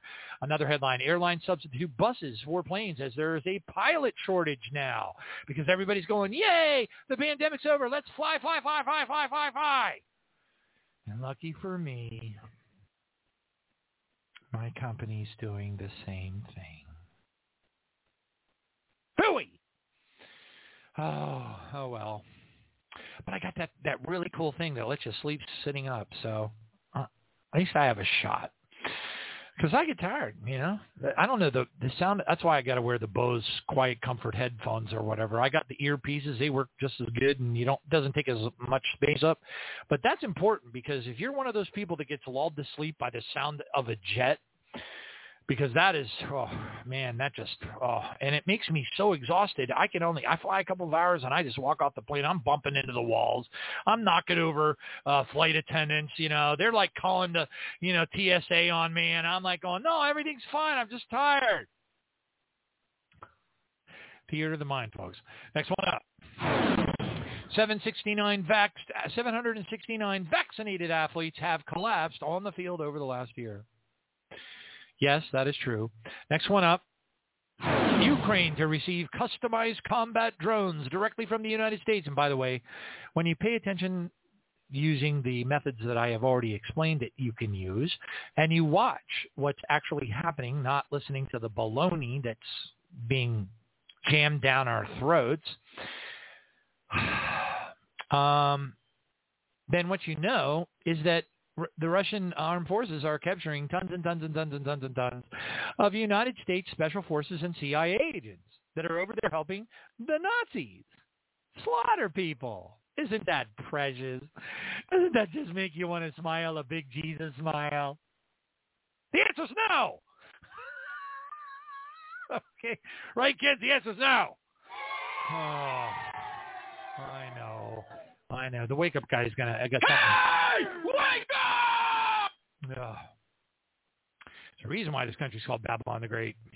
All right, next one up. Attacks, ? Russia's biggest chemical plant burns down mysteriously, and 6 were killed in an unexplained fire at the Russian Defense Research Institute in Tver. I don't know. Now would be a good time to get like Rosetta Stone and learn how to speak Russian. I got my friend Tatiana that can help me, but she's too busy doing her translation job. Oh, well. She might do it anyway. That's the best way to learn, is have a friend teach you how to things like, say things like, in Russian, say like, the cat has pointy ears. Stuff that's like really valuable when you're lost in an airport. That kind of stuff. All right, praise God. Next one up. By the way, I have been. That thing about everybody speaks English in all the countries and all that kind of stuff, it's a lie from Satan. I have traveled internationally and nobody speaks English. They look at you like you're some kind of insane lunatic. And by the way, we're like the only country in the world that has signs in multiple languages. So forget it. If you ever go over to like see Munich or whatever, or go visit Neuschwanstein Castle, good doggone luck with that. I actually had to practice when I was there. Yeah, because I found out the hard way. And by the way, good luck also finding an ATM machine, because they don't understand what you're saying when you're trying to tell them that you need to find an ATM machine. Okay? And now you don't have any money. And, you can't you can't even speak English now. It makes it a lot harder. But yeah, I've been, they drop you off in, airport in Munich or Dusseldorf or Duisburg or wherever. And you're just like looking around going, what do I do now? All the signs are in German. Heimerenplatz with a arrow pointing some way. And you're like, what's that mean? At least I know how to figure out the street names or whatever. Because it's like compound Germany. It's like it's Deutsch and all that, and Dutch, and it's compound words. So Heimerenplatz actually means Heimeren place. Heimerenplatz. But they say it as one word. So when you try to, it's complicated. Everything's complicated except English, and now English is banned. What are we going to do? Iraqi news reports Pakistan separatist group warns China of more deadly attacks. Oh, no, this can't be true. European Union to boost Russian gas imports through countries willing to pay in ruble. And by the way, they've already cut off a handful of countries that were unwilling to pay in ruble, and now those countries' leaders are going, that's cruel and unjust punishment. We only want you to be punished, Russia. How dare you punish us? No, I'm serious. That's exactly how they're acting. It is, I think, do you think it's the 50th booster, or maybe it's the 48th booster? What do you think it is? What's causing this insanity? Are they all going to turn into zombies and start walking around, and like, trying to eat people and stuff, It's like, oh, look, it's another member of parliament coming this way. Help us!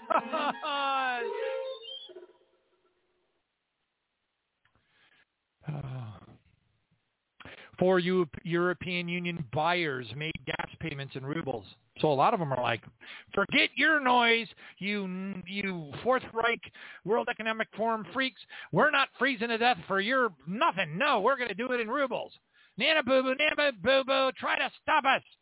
Oh, it's Poland and Bulgaria that freeze. They refused. And now they're going like, oh, no, what do we do? What do we do? We're going to freeze to death. Silly wabbit. You know, don't you know what's going on, guys? Oh, no, we're too busy banning the letter Z.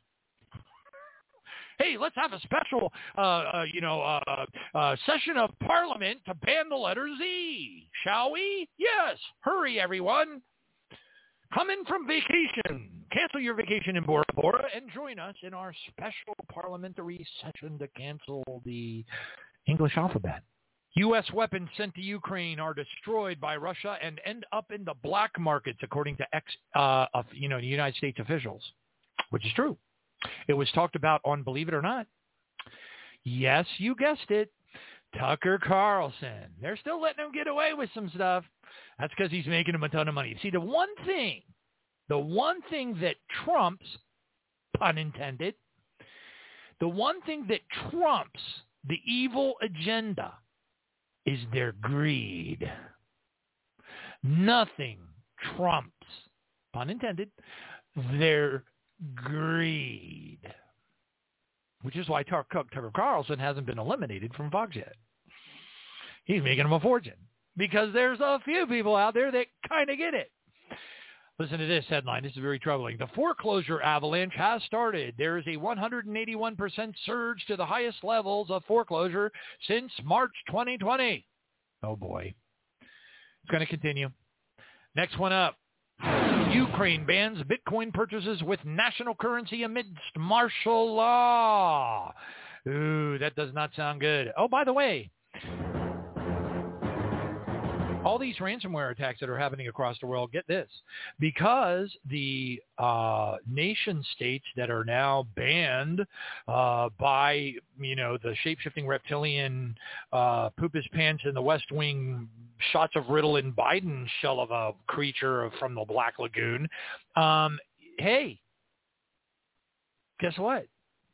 They just instituted, look, this is how sick and twisted it is. So, because they're trying to block and fake and do all this fake stuff that they're doing, and sanctions and all this stuff, now the corporations that are being attacked by ransomware are no longer able to pay their ransom. Now, if they don't pay their ransom and they didn't do what I told them to do, then guess what? They go out of business.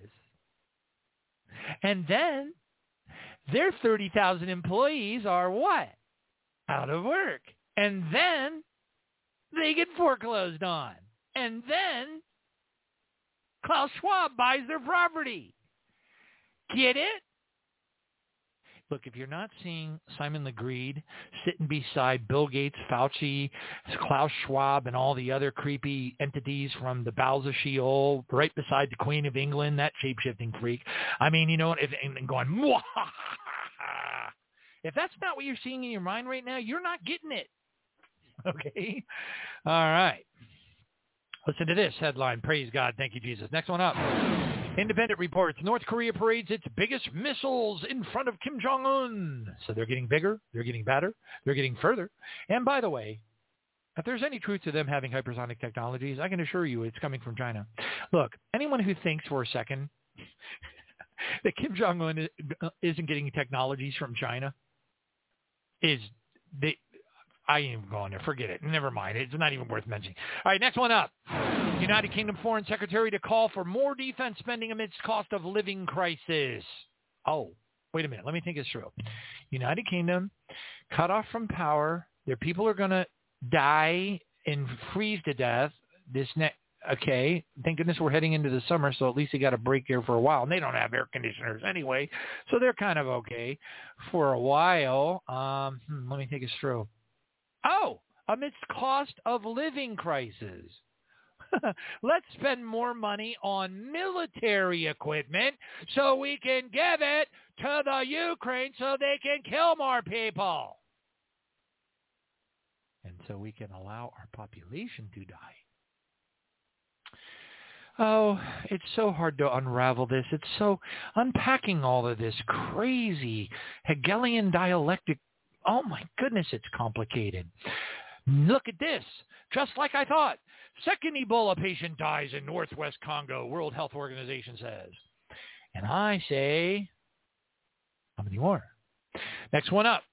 Headline, the United States no longer is in full-blown pandemic phase, according to the shape-shifting reptilian that refers to itself as Fauci. Gee, that's funny, because the next headline says, Pfizer and BioNTech has just petitioned the Food and Drug Administration of the United States of Babylon the Great to authorize COVID-19 vaccine boosters for children ages 5 to 11, because heaven forbid, we haven't killed enough people yet. Chill pill, Johnny, would you please? For crying out loud. It's like theater of the mind. I'm actually quite calm. Hey, hold on a second. Let's do something fun. Oh, doggone it. I don't have my I was going to take my BP and tell you what it is just for fun, but I have the cuff in the other room. Praise God. Thank you, Jesus. Hallelujah. All right, and I just got sent a text message from West Coast Walter. Yeah, that mask is as useless as, oh, yeah, okay. Brandon.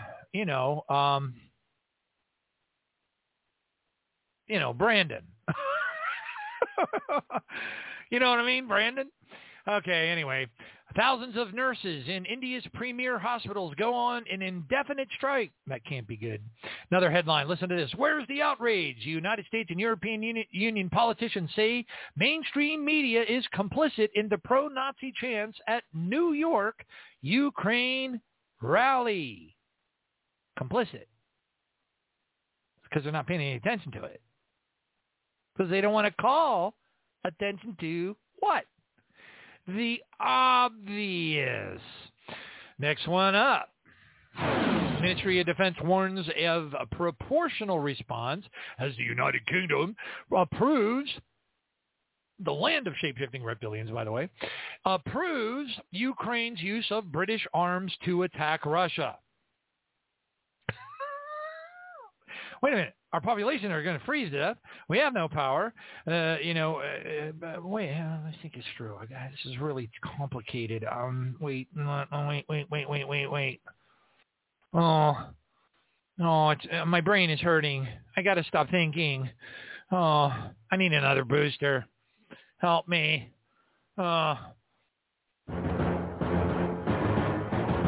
Pork supply set to plunge as more than 60 piggeries. Is that what they call them, piggeries? Hey, you look like you need to join a piggery. That's what somebody would say to me, after the pandemic 30. Hey, Johnny, you hanging out with them piggeries? Piggery dickory dock. The pig ran up the clock. Battle Japanese encephalitis outbreaks in Australia. Oh, my gosh. Poor Australia. Australia. Anybody in Australia out there? Send me an email. Let me know you're still alive. And it's not just Aussie Kovac. Simeon. Oh, man. We used to have lots. I used to get a lot of emails from people from Australia. I don't know. I think they're all in a FEMA camp by now. Who knows? Anyway, next one up. Hallelujah. Thank you, Jesus. Next one going. All right, here we go. New warning for farmers. Ransomware attacks. I was just having a conversation with one of our ransomware experts. And he really is. And he's the guy who has to give bad news to the company and say, sorry, it's a total loss. All 30,000 of your employees, you can send them home. Company is gone. Why would they? We were just having this conversation today. He said, why are there no reports on all the ransomware attacks that are happening? I told him. And look at what the Lord showed me just before the show. Ransomware warning for farmers. A significant disruption of grain production could disrupt the entire food chain, since grain is not only consumed by humans but also for the use of animal feed. FBI warning to farmers that cyber criminals may attack and disrupt the entire food chain. KDKA Channel 2, whereversville. It doesn't say. Probably does somewhere in here, but anyway, it's irrelevant. And the point has been made. Satanic Temple sues elementary school after, their school club was rejected. Sounds like it must have been in Florida. DeSantis is like, go away! He doesn't care. All right. And, assuming that Trump was anything other than a member of the family, or maybe he's just totally duped and he's part of the blue levels and, he's being used like Kennedy was. Who knows? We're going to have to wait and see. It might be the latter. Oh, new test dates. They did a new test date on the Turin Shroud, the Shroud of Turin for Jesus and all that. Guess what? Yeah, the scientist that did the testing said, oh, well, I'll be a monkey's uncle. The carbon dating actually does track back to when Jesus was on the earth. No, you say. Yes, I say. Next one up. Nigeria blocks 73 million mobile phones. Why? 73 million? That's a lot, folks. That's like 1/3 of the United States population.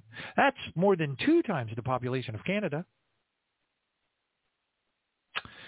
73 million mobile phones were blocked in Nigeria. But why? But why, I say? For not registering in the National Digital Identity Database. Did you hear me? Did you hear? Did you hear the words coming out of my mouth? Okay. Italy creates new social credit application to reward citizens for believing the narrative. Dun, dun, dun. And on that note, let's bring on Brother Loren, who is going to be able to go all the way to 10 o'clock tonight. So I'm punishing myself with 2.5 hours of sleep to give Loren the best possible chance. Poor guy, putting him under the spotlight here. But anyway, he's going to do his best. It is a complicated story. It is. It really is. Praise God. So anyway, pray for him. Let's see if we can get this out. Thank you, Jesus. Let's bring him on live right now. Here we go.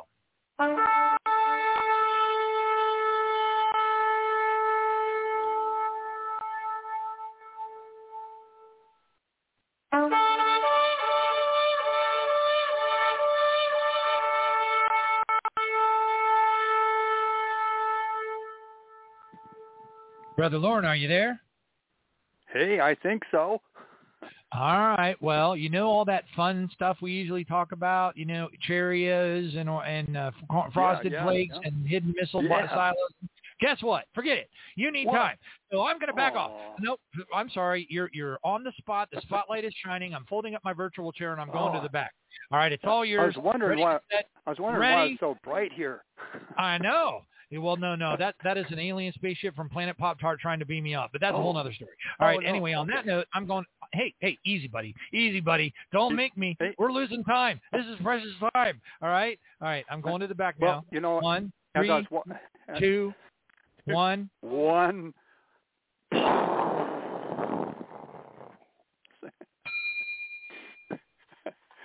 Yeah, as you were talking earlier, I felt sometimes like I was listening or watching a motion picture, and I had my big box of Reese's Pieces just chomping down on Reese's Pieces. So, folks, if you're under pressure of today's environment and psychobabble, the world's experts and Klaus Schwab and everything, just get yourself a big box of Reese's Pieces.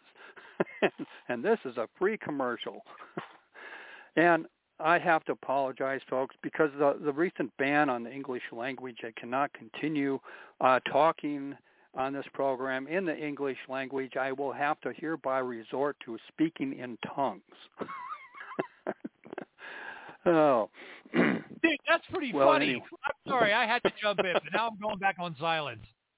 Okay, I was hoping to get some laughs on that one, folks. But on a serious note, I really do believe, I have no idea how pervasive the English language is throughout the world, but you can always, I would think you can find at least one person in whatever country that speaks English. It's good luck with that. Yeah, but I mean, I don't know how many people all over the world speak Swahili, for example, versus English, but it's like the American dollar has been the world's reserve currency for a stretch, a time, and so they're going to try to destroy that to usher in the Great Reset. But I wouldn't be surprised if the powers that be try to put a clamp on the English language itself. And for those of us who speak the English language, well, we either have to just shut up and not say anything, or we're going to have to pay a royalty fee for every letter of every word that we speak or write or movies or whatever. Because that, like you said, the Howie Mandel bit. Okay. What? One of my favorite Howie Mandel jokes.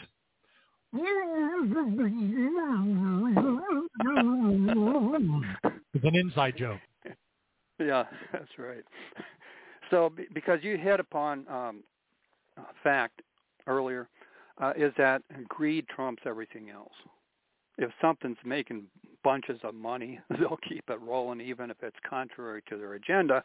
They'll keep it going until such and such a time that they deem otherwise, but greed drives them above all else, greed. So if they can force all English-speaking people to pay a royalty on every letter of every word, etc., they will do it and get away with it if they can. So we'll just have to, us Christians baptized in the Holy Ghost, will have to resort to speaking in tongues. And then nobody will know what we're talking about except for those who are anointed to decipher, decode the message. Okay. So a little humor there, but yet on a serious note. Oh boy, you were talking a lot of topics. I wish I could have jumped in, but we're talking about YUGIO tonight, and the tie-in of the YUGIO cartoon series to the Bible, to Leviathan, to the end times.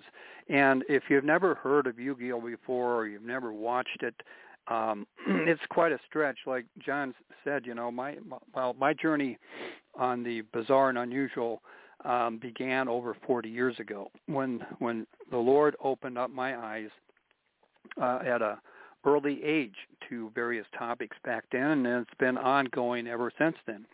So yes, it's very difficult to try to encapsulate 45 years into 45 minutes, for example. Okay, it's very difficult. And when you do the big picture overview on something, then you're obviously leaving out the details. But in order to put for the originator person to put forth or potentially put forth the big picture, then you have to have the underlying have an understanding the underlying details to accurately portray the big picture.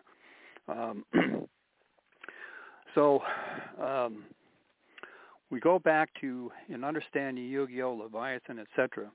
When I was watching Yu-Gi-Oh, my youngest son got absorbed into it, and I tried to dissuade him from watching it, but I couldn't, no matter what I said, did, or whatever. I couldn't get him to not watch it, so I decided to watch it with him.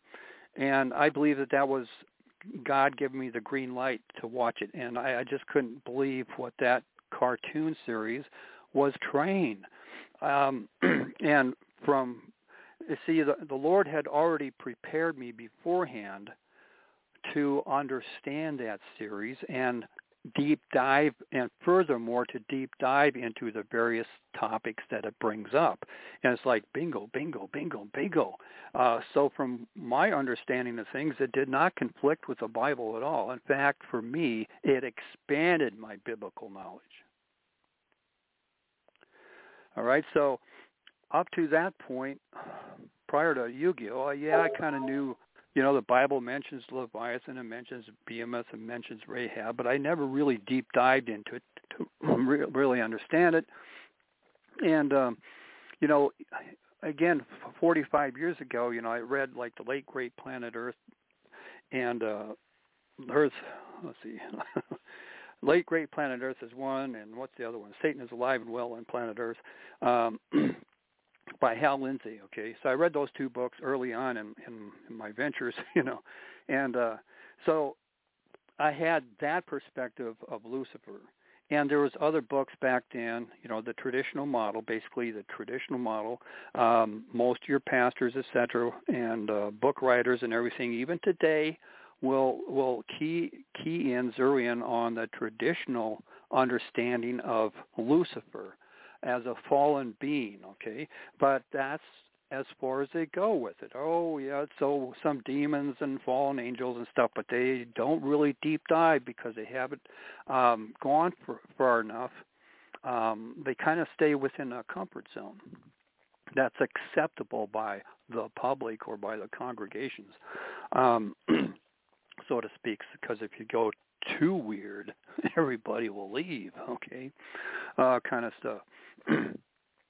So even in the corporate world, for example, if you're you start talking about, oh yeah, I saw a UFO the other night, and did this, zapped it over here, and orbs and everything, you get a pink slip the next day, really, okay, because that's not acceptable behavior, acceptable topics of discussion in the corporate, back rooms, cigar smoke floating around. It's just not acceptable, right?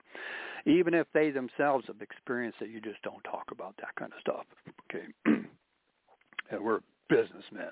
We talk about business, okay? Not flaky topics.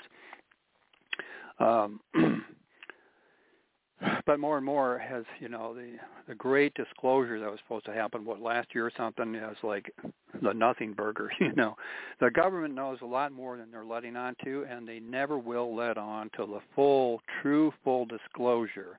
And anytime they do come out with the truth about something, you have to ask the question, what are they hiding?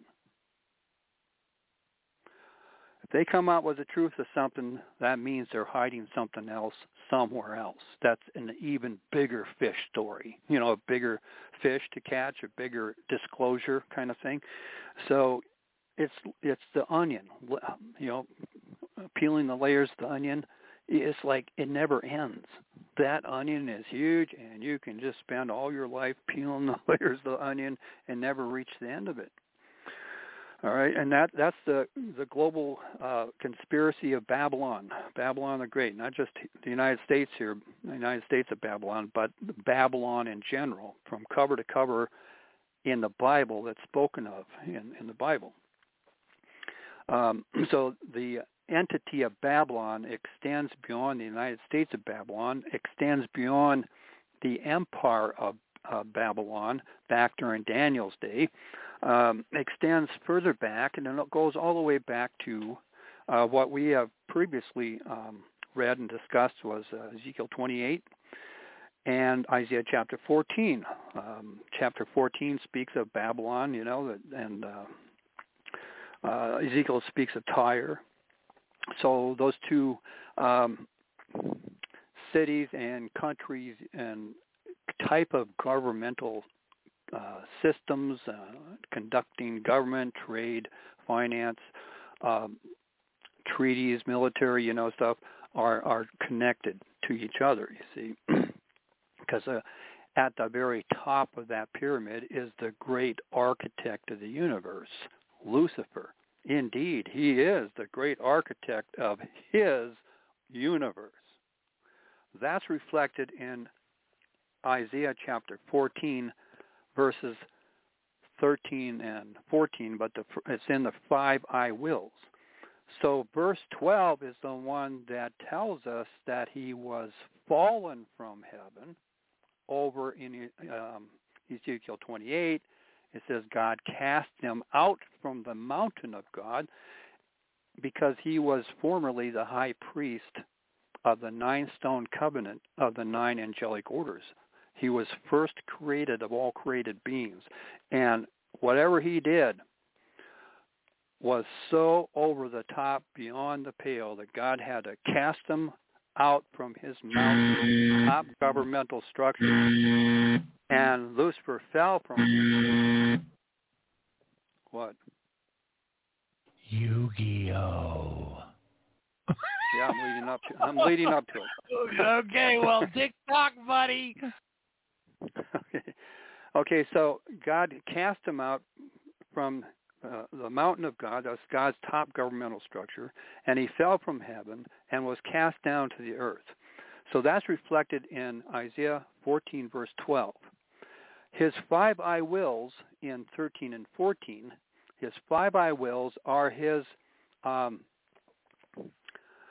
refutation, his rebellion against God's judgment, his declaration that in spite of your judgment, God, I will do these 5 things in spite of your judgment against me. Those 5 I wills encapsulate the 5 things that he had already enjoyed as the high priest. But now being cast down to the earth, he now has to recreate his own reality in defiance of God's judgments. And he finds out that there is an invisible barrier.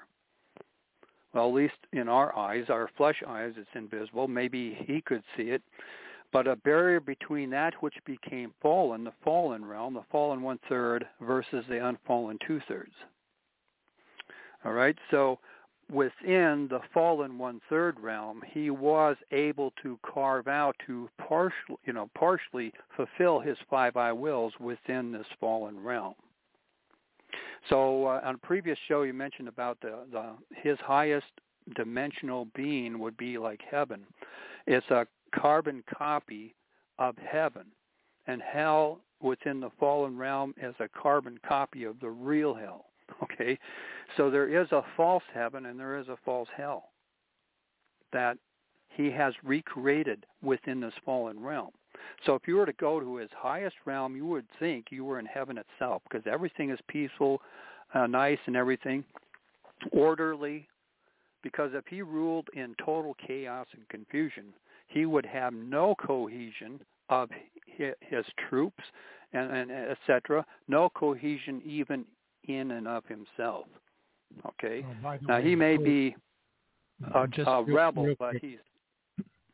Sorry to interrupt. I'm getting there. No. I'm just letting the listeners know something.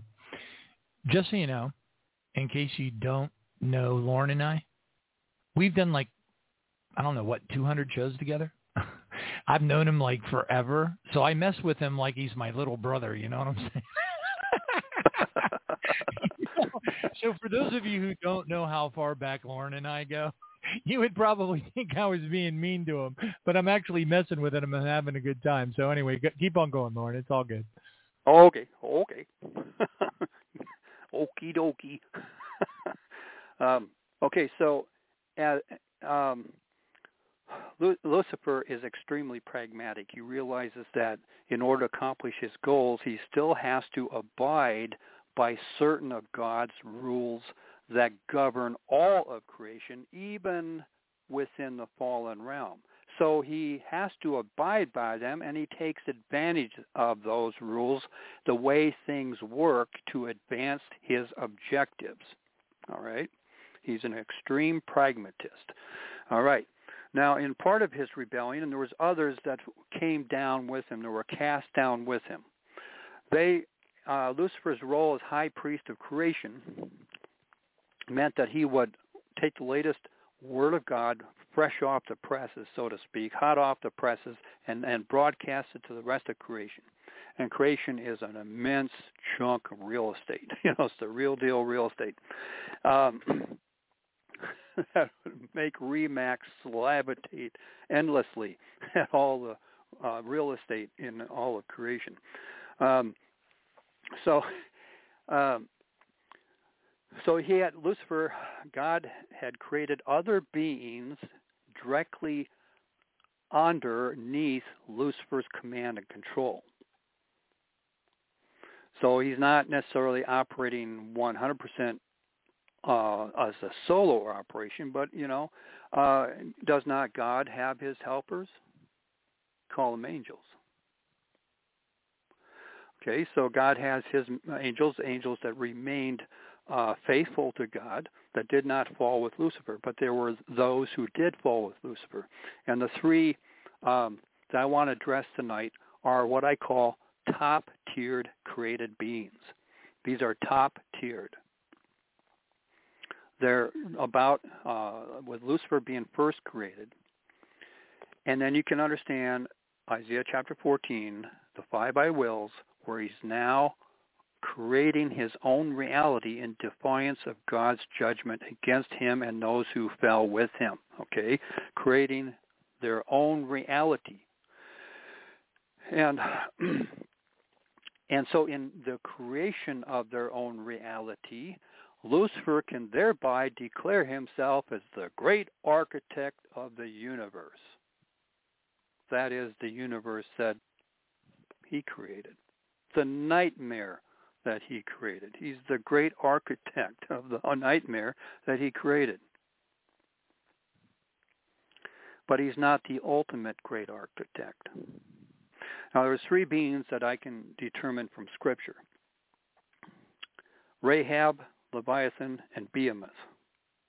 Under the traditional model, you only go so far in understanding who those creatures were. And typically, the first 2, Rahab and Leviathan, are regarded as some kind of sea creature, maybe a dinosaur, an ocean-based dinosaur from millions of years ago or something, and then Behemoth was some kind of land-based, extremely large animal, maybe a dinosaur, land-based dinosaur, okay? But that's kind of about as far as they go.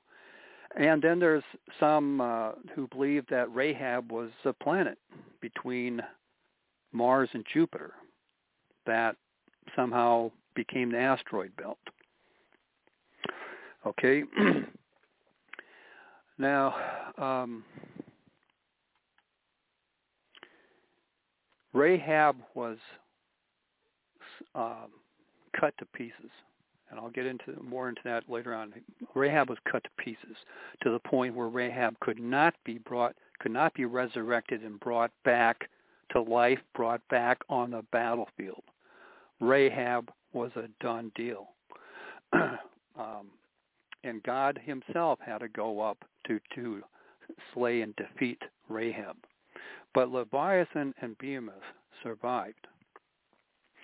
They survived, and they, in a manner of speaking, phase-locked into our planet here. Perhaps if they all fell down to this particular planet, on a broader scope, you can imagine when Lucifer was cast down to the earth, there were others with him that were also cast down. And we find this in Revelation chapter 12, which is the second time.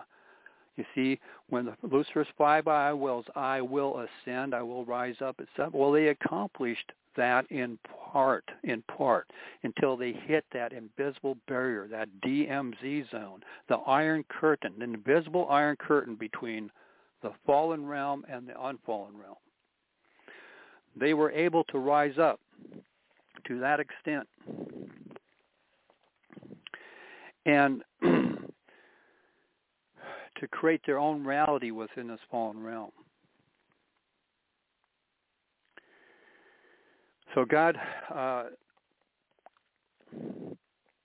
they committed atrocities. There were peoples, we would call them angelics, but peoples. There were planets, there were solar systems and galaxies, entire galaxies blown away during this war. So massive casualties. And so one description of Rahab is as a fleeing serpent. We know that animals do not flee if there's nothing to flee from. In other words, there's some kind of danger that they sense in their immediate environment that then they either fight or they flee. So in this case, Rahab was fleeing what I believe was the battlefield, scene of the crime kind of thing, fleeing the battlefield. The tides of war had changed, and God and his forces were gaining the upper hand, and Rahab, Leviathan, Behemoth were fleeing the battlefield. Our solar system happens to be on the outskirts of the Milky Way galaxy. So this was a spaceport in the original creation of angelics, and it's kind of like a Star Trek scenario or a Star Wars scenario where you got all kinds of life forms spread out all over the place.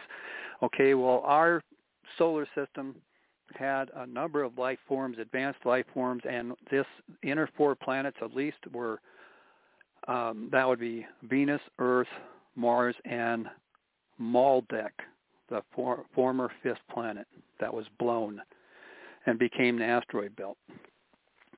Okay, so these 4 inner planets were spaceports and were just great places to conduct business, spaceports, and a great place for vacations and everything. Or if you're planning on zipping over from the Milky Way over that galaxy way over there, and you're going to be crossing the great expanse between the galaxies, well, we got some spaceports here to get your your Andorian ale, I think Andoria, is that it, from Star Trek fame, the ale, before you head out and into the expanse, okay, get all your supplies.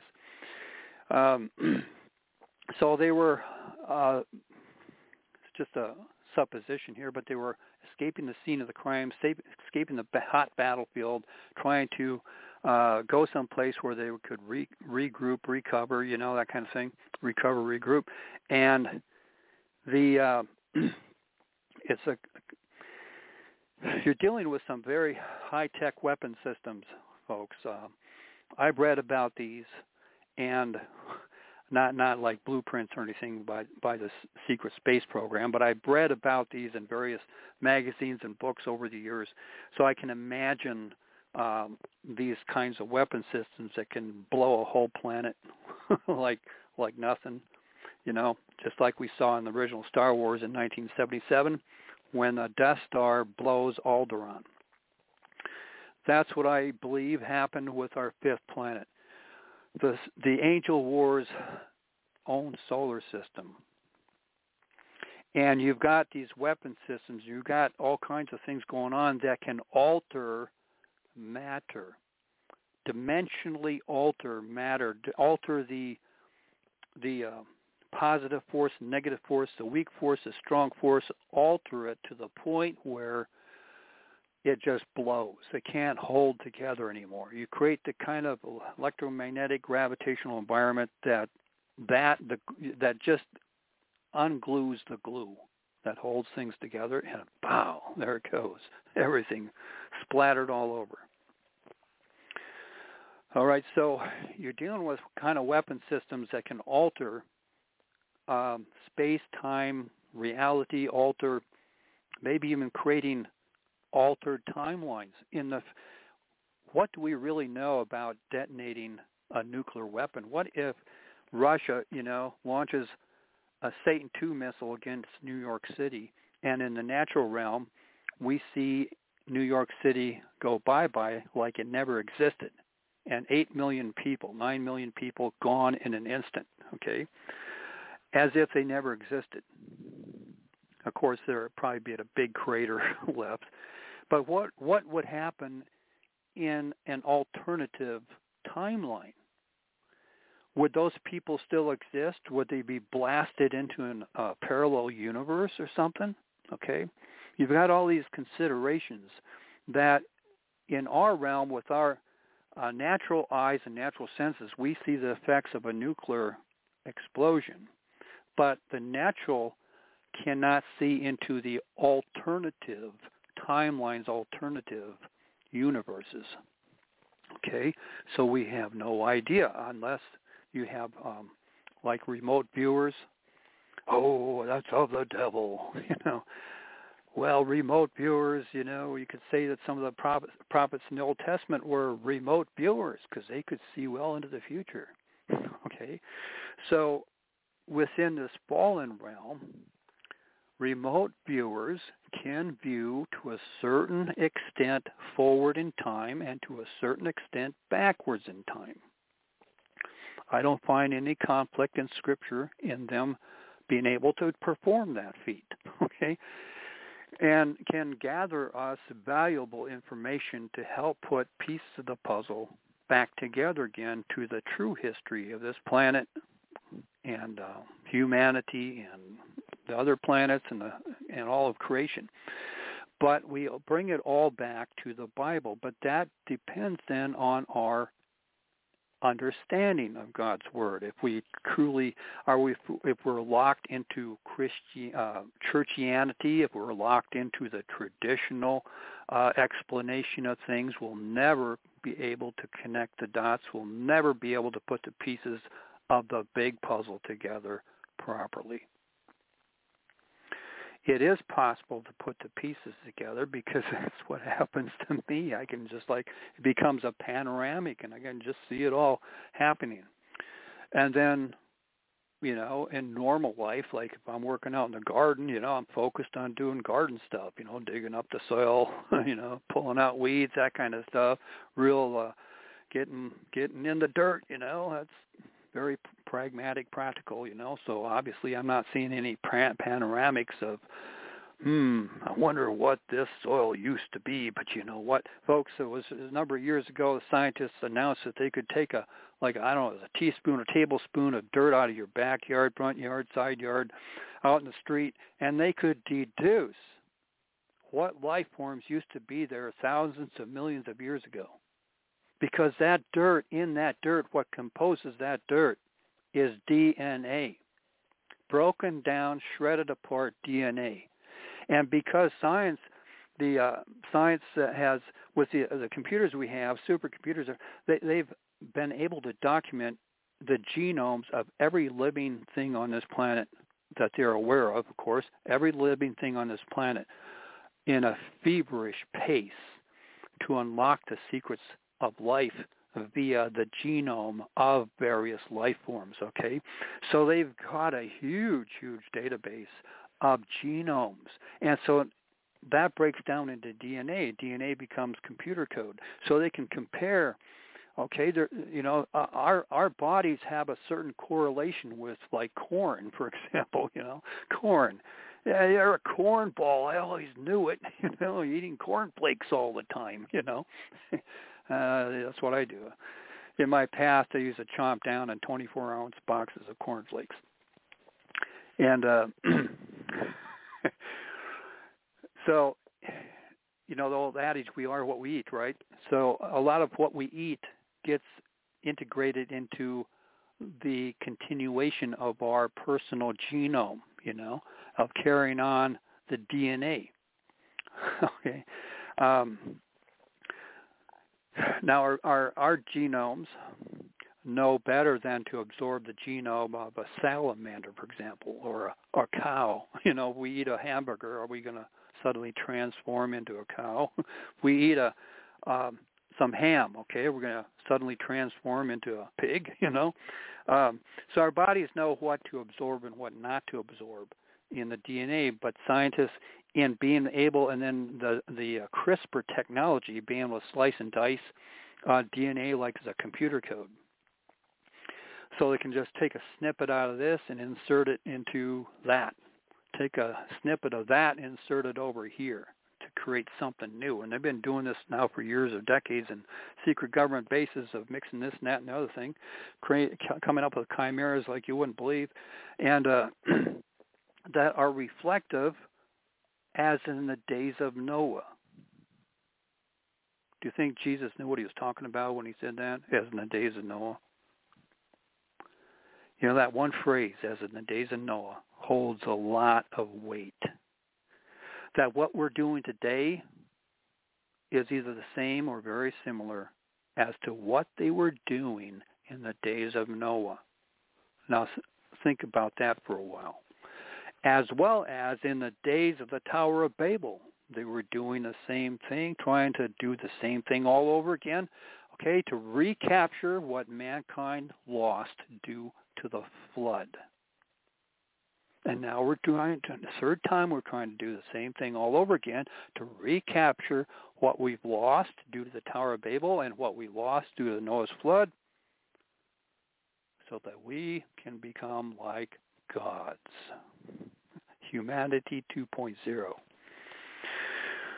Okay, so getting back to Rahab, Leviathan, and Behemoth. So these were the three top-tiered creations that were probably directly underneath Lucifer, or kind of like off to his left and right, so to speak, not above him, but maybe like his right hand, left hand kind of scenario, Another way of picturing it is in World War II, towards the end, we had four of a new style of battleship, and there's four.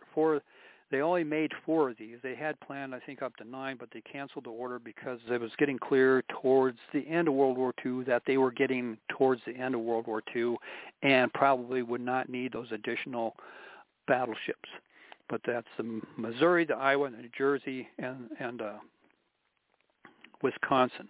Okay, and there was only, I guess, to my knowledge, on the internet, there was only one photo taken of those four battleships sailing together in the Atlantic during their, shakedown cruises, where get all the kinks, work the kinks out, and see how things work and stuff.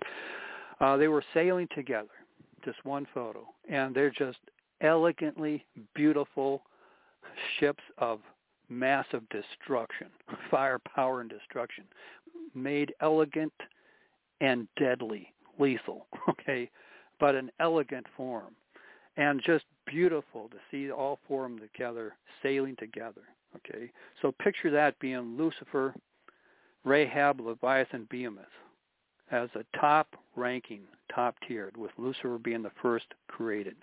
So of those four battleships, there would have been one that was the first put together before the other three were put together and christened for commissioning, okay? So there was a first one in the four battleships. There was a first one of these four, and that was Lucifer. Okay, so the two that remained, getting back to 1943, to understand how Leviathan and Behemoth could have gotten somehow locked in on this planet, our planet here, when they were cast down to the earth. We have the kind of weapons going on that can change realities. It can change molecular structures and atomic structures, just like what we see in the Philadelphia experiment in 1943 with the USS Eldridge. I believe it was a destroyer escort. And before it was commissioned, there's that time where it's completed, but it's not yet commissioned. So they might take it out for sea trials, work out the kinks, that kind of stuff. But in this case, see, the Navy had a legitimate need for some kind of cloaking for their ships, because we're sending, the United States and Canada were sending just tons and tons of everything from A to Z to the Allied war effort in Europe during World War II. And the Germans had their U-boats, and whether operating independently one at a time or in wolf packs, they were taking down a lot of our ships to the point where our Canadian and United States navies were extremely concerned about losing all the ships and the people that went down with them, all the sailors that went down with the ships and all the goods, arms and stuff. Okay, so it was a legitimate concern. So they turned to Einstein and his unified field theory. So, they came up with, the scientists and everything came up with these generators that hooked up the USS Eldridge and flipped a switch, and all of a sudden this green glow is engulfing the ship. This deep green glow, and then it just disappears. The blink of an eye, it's gone. And faster than it physically could travel from the Philadelphia shipyards down to Norfolk, Virginia, it appeared. And as soon as, I think there was 3 sailors on the dock that, you're just talking, doing, walking, talking, whatever on the dock, and all of a sudden in the corner of your eye you see something. So you turn your attention to what you think your eye caught, and as soon as they pay attention to that ship, it disappears again. It disappears from there and reappears back in Philadelphia. Now, there's a movie also called The Philadelphia Experiment, so if you can get hold of the book and or watch the movie, I would highly, highly recommend it. And some of the sailors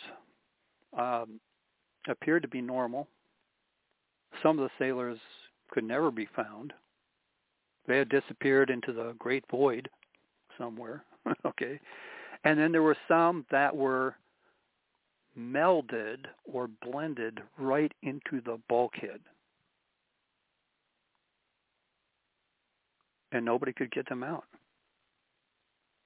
And even if you could get them out, how are you going to separate that bulkhead from that person's body? Even if you could cut the bulkhead out of the ship so that you could extract that person, but that part of that bulkhead is still melded. It's not like, let's say, a bullet that you can extract. It's not like a sword. Somebody stabs you with a sword, maybe, let's say, horizontally, and, you get the right doctors and they can carefully extract the sword and start the healing, healing things up for you and stuff, but you can extract that sword, extract that bullet.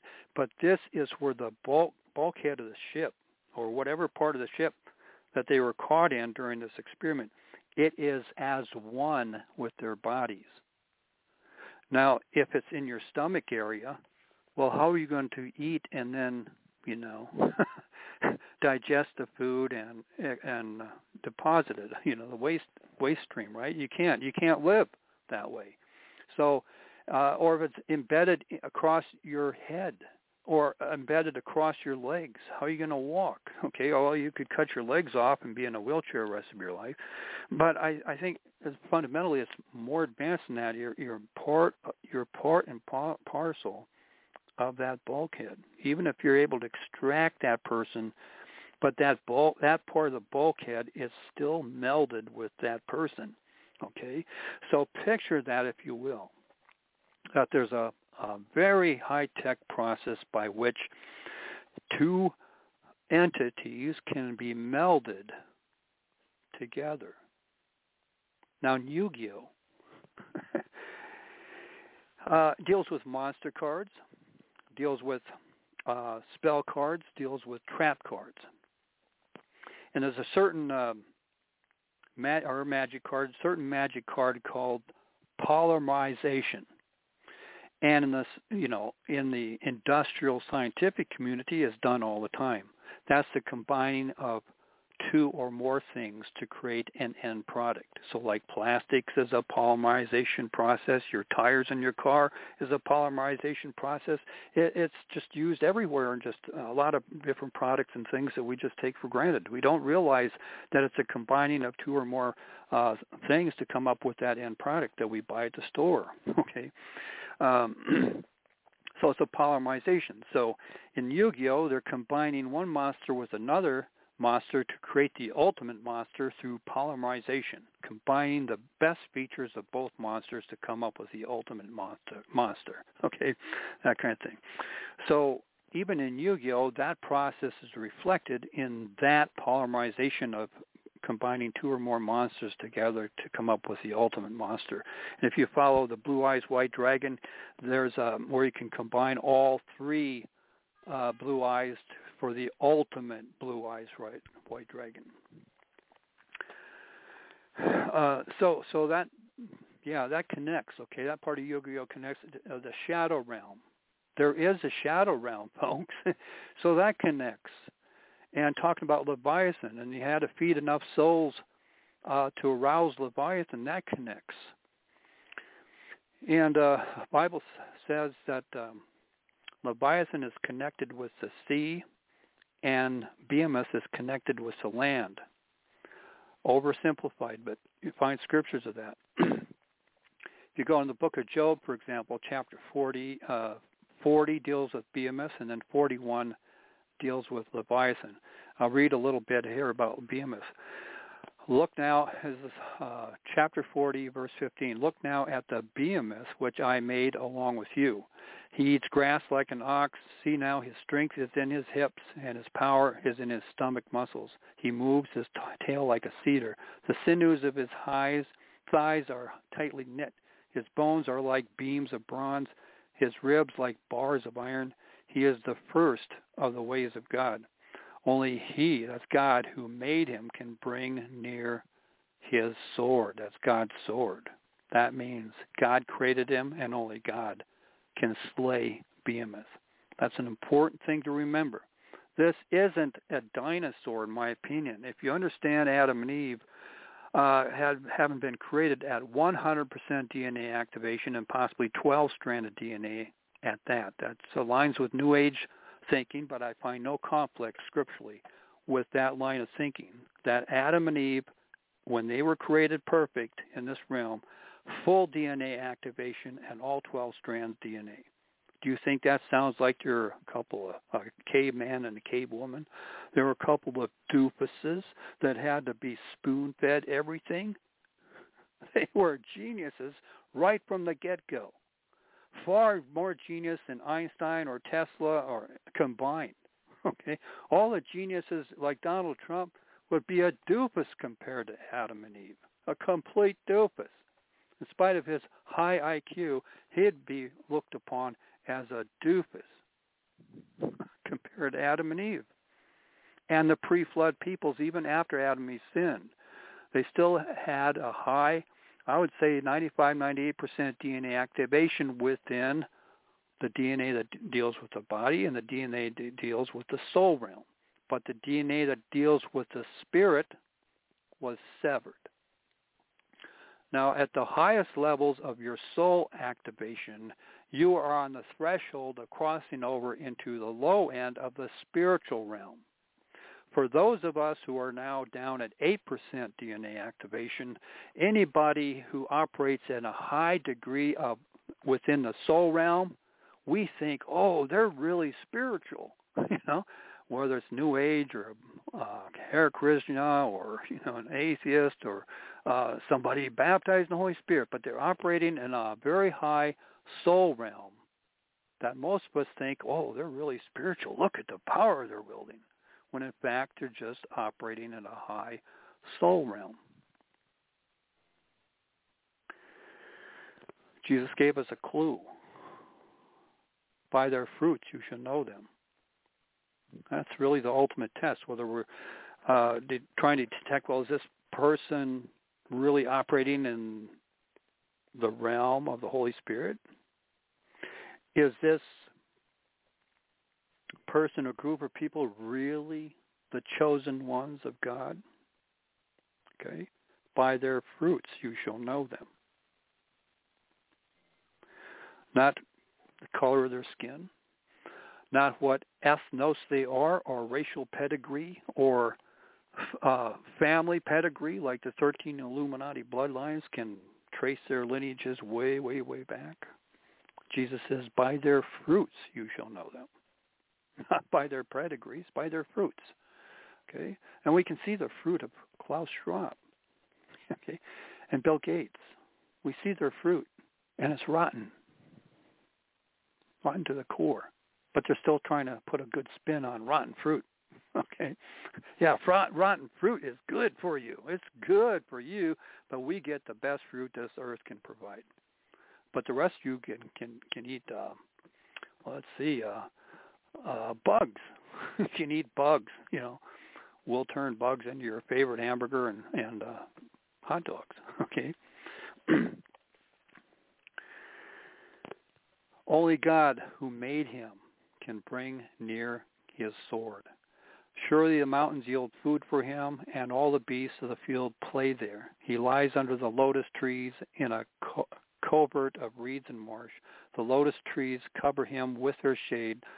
The willows by the brook surround him. Indeed, the river may rage, yet he is not disturbed. That's a key phrase there. Indeed, the river may rage, but yet he is not disturbed. Why? Because he's a high-ranking created being. He is competent, though the Jordan gushes into his mouth. Though he takes it in his eyes, in other words, he sees what's going on, or one pierces his nose with a snare. So indeed the river may rage, yet he is not disturbed. He is confident, though the Jordan gushes into his mouth, though he takes it in his eyes, he sees what's going on, he's partaken it in his mouth, or one pieces his nose with a snare, or pierces his nose with a snare. But he's not disturbed. It's like, yeah, so what? You got anything better than that? Only God, verse 19, who made him can bring near that's God's sword, to slay this creature. Why? Because he's a top-tier created being. Now, oftentimes, folks, in Scripture, we read this account, and on the surface it sounds like, well, he eats grass like an ox. Okay, so we immediately think, oh, it must be some big creature like an ox. And on and on. So we think, well, maybe this is some kind of dinosaur, or maybe some kind of other type of creature long extinct since that time, okay? But oftentimes Scripture deals with something in the here and now of when it was written to backwards reflect a former being that used to exist long ago. All right? So that's what I think is going on here in Job 40, is it's like Jesus teaching in parables, right? Taking a story. And on the surface, it's a story that anybody can enjoy listening to Jesus' stories, just like anybody could tell stories.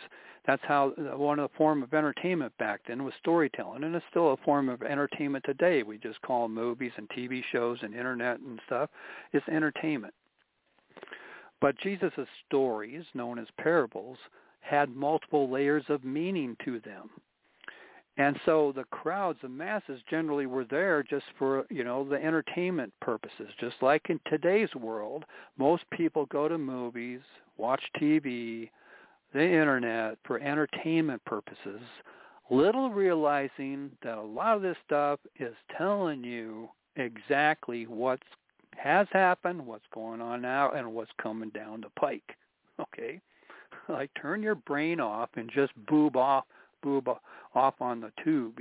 Turn your brain off. We don't want you to think outside the little box, that black box in your room. The black box is your only reality. Okay? That's what they want you to think. They don't want, even though they're showing it to you, like through YUGIO, Star Wars, Star Trek, Stargate, SG-1, they're telling you all this stuff, and there's a whole bunch of others, but the masses just view it as entertainment. But Jesus' disciples were oftentimes just as perplexed about what Jesus was talking about as the masses were, but his disciples were his disciples. He picked each one individually for a reason, and they oftentimes would corner Jesus off to the side afterwards and say, what do you mean by that? So we have an example of Luke chapter 8 where Jesus is talking about the parable of the sower, and then his disciples, after Jesus talks about this parable, his disciples, Luke 8, verse 9, asked him, saying, what does this parable mean? This probably wasn't the first time they asked Jesus what such and such parable means. And Jesus said, to you, it has been given to know the mysteries of the kingdom of God, but to the rest it is given in parables, that seeing they may not see, and hearing they may not understand. Now, one takeaway on this is if you are a disciple of Jesus, not somebody who's absorbed into churchianity, not someone who's restricted to the traditional viewpoint of everything, of the Scriptures, but a disciple of Jesus. He has called you, and you know he's called you. To you it has been given to know the mysteries of the kingdom of God. And I would extend that to mean the mysteries that are embedded in God's word, because it's part and parcel of the kingdom of God is to know his word. To you it has been given to know the mysteries, and that time is now. We read in Daniel at the end of the last chapter, chapter 12, where that big scary angel is telling Daniel, seal up the visions, seal up this stuff in scrolls and stuff, and it'll be revealed in the time of the end. But for now, It's sealed up. The understanding of this is sealed up until the time of the end. So even in former generations prior to our own, there were people who did their best to unseal this information. And maybe they made some inroads, some understandings, but yet incomplete.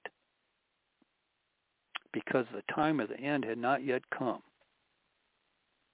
But it has come now. As John was reading the list of headlines, and there were so many more that he could have read. I mean, he could spend a whole show just reading headlines, folks. And, any one of us can go on the internet and look up these headlines. Things are moving at such a fast pace that even the media can't keep up with it. You have to do your own independent kind of research. Just, like I said, go on the internet and look up these headlines. You'll find them. Okay, from politics, the conflict in Ukraine to, the pandemic to asteroids to something that a nuclear weapons blast 12,800 years ago over the North American continent. Okay, I've got that article. Okay, I won't read it tonight. Okay, so there's evidences of a global nuclear exchange that traces back to over 12,000 years ago. And I won't deep dive into that, but I just throw that out. There's all kinds of number of things, so it looks to me like whatever happened back then, we're going to be watching a replay of that in our time, but even more so. And so the mysteries are now being unsealed so that we may know them that are embedded in God's Word, okay?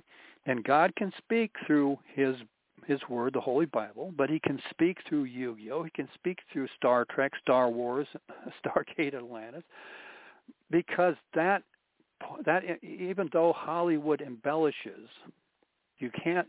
The key is not to throw the baby out with the bathwater, but to use critical thinking skills. What am I looking at? What am I hearing? How does it connect, if at all, to the Bible and to the mysteries? Okay? So to know the mysteries, again, like 45 years for me, how do I condense all that down to 45 minutes, So, but it starts somewhere. The journey of 1,000 miles begins with the first step. You have to start somewhere sometime. So deep dive. It's time to deep dive, folks. If God has called you into this area.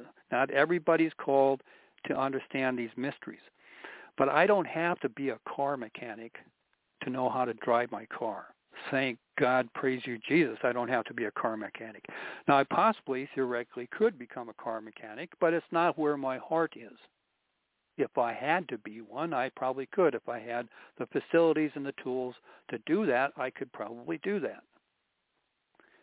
But it's not where my heart is, and it's not where my interest lies. So that can be the case, is that for some people, they don't want to have to be a car mechanic in order to simply drive a car. In other words, they don't want to have to know all the nuts and bolts of the mysteries to understand the overview of the mysteries. Okay, so I understand that. So it's for us to know these mysteries, and they're being unfolded before our eyes right now. If we have eyes to see, ears to hear, minds to understand, and spirits connected with the Holy Spirit that can bring revelation to God's Word that has been sealed up all these hundreds of years, thousands of years, millennia, sealed up until the time of the end. Okay, now,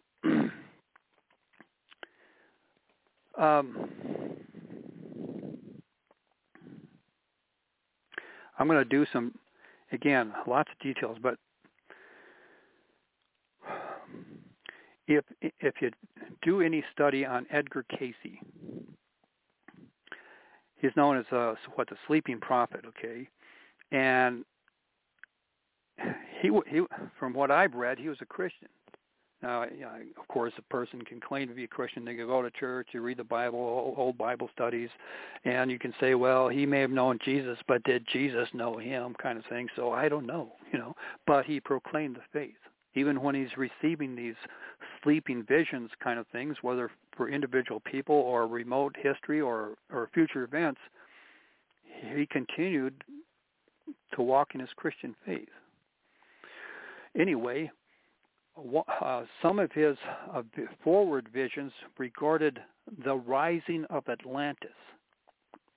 That's another topic to deep dive into, is Atlantis. And I've got some articles I could read, but not tonight. But it's like, once you read these articles, it's conclusive, okay? Atlantis will rise again, and I can show you scripturally tonight how it's going to happen. So we can go,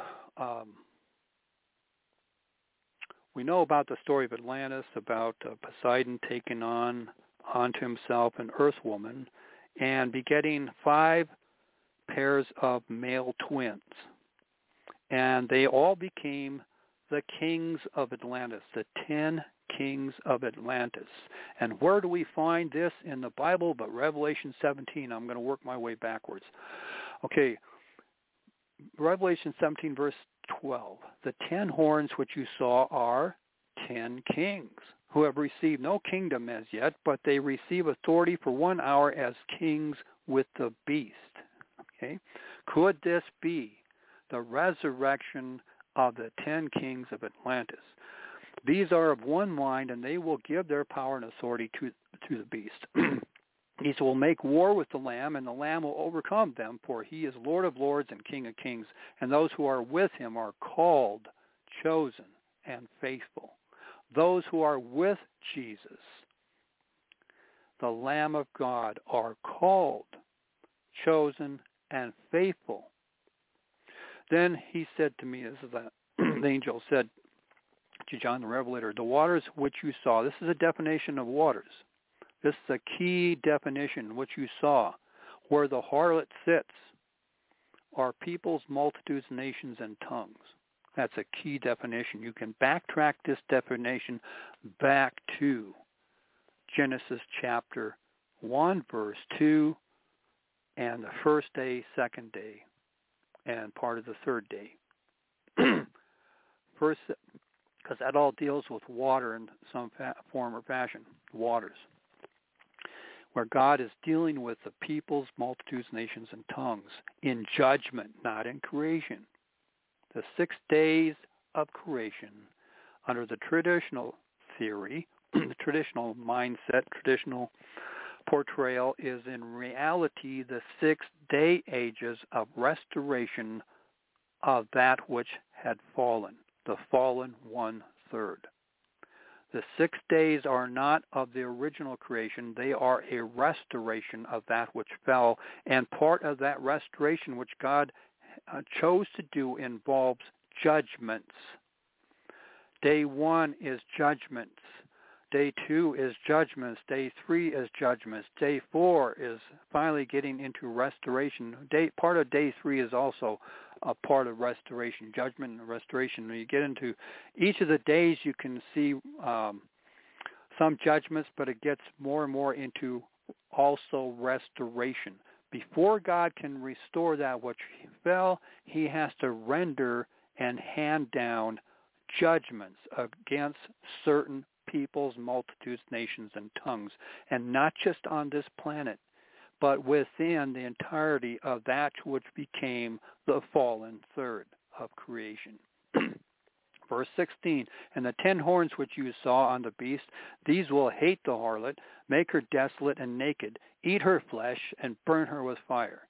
They obviously don't like her, because they're interfering with, probably with what they think is rightfully theirs.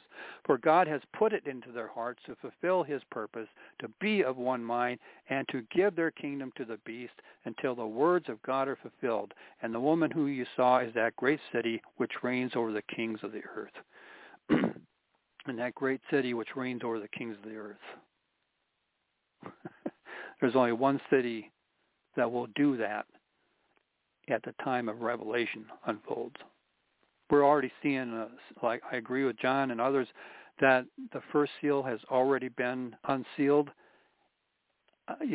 Yes, all 6 may have already been unsealed, but the first seal has been made manifest in our realm already and still is in play.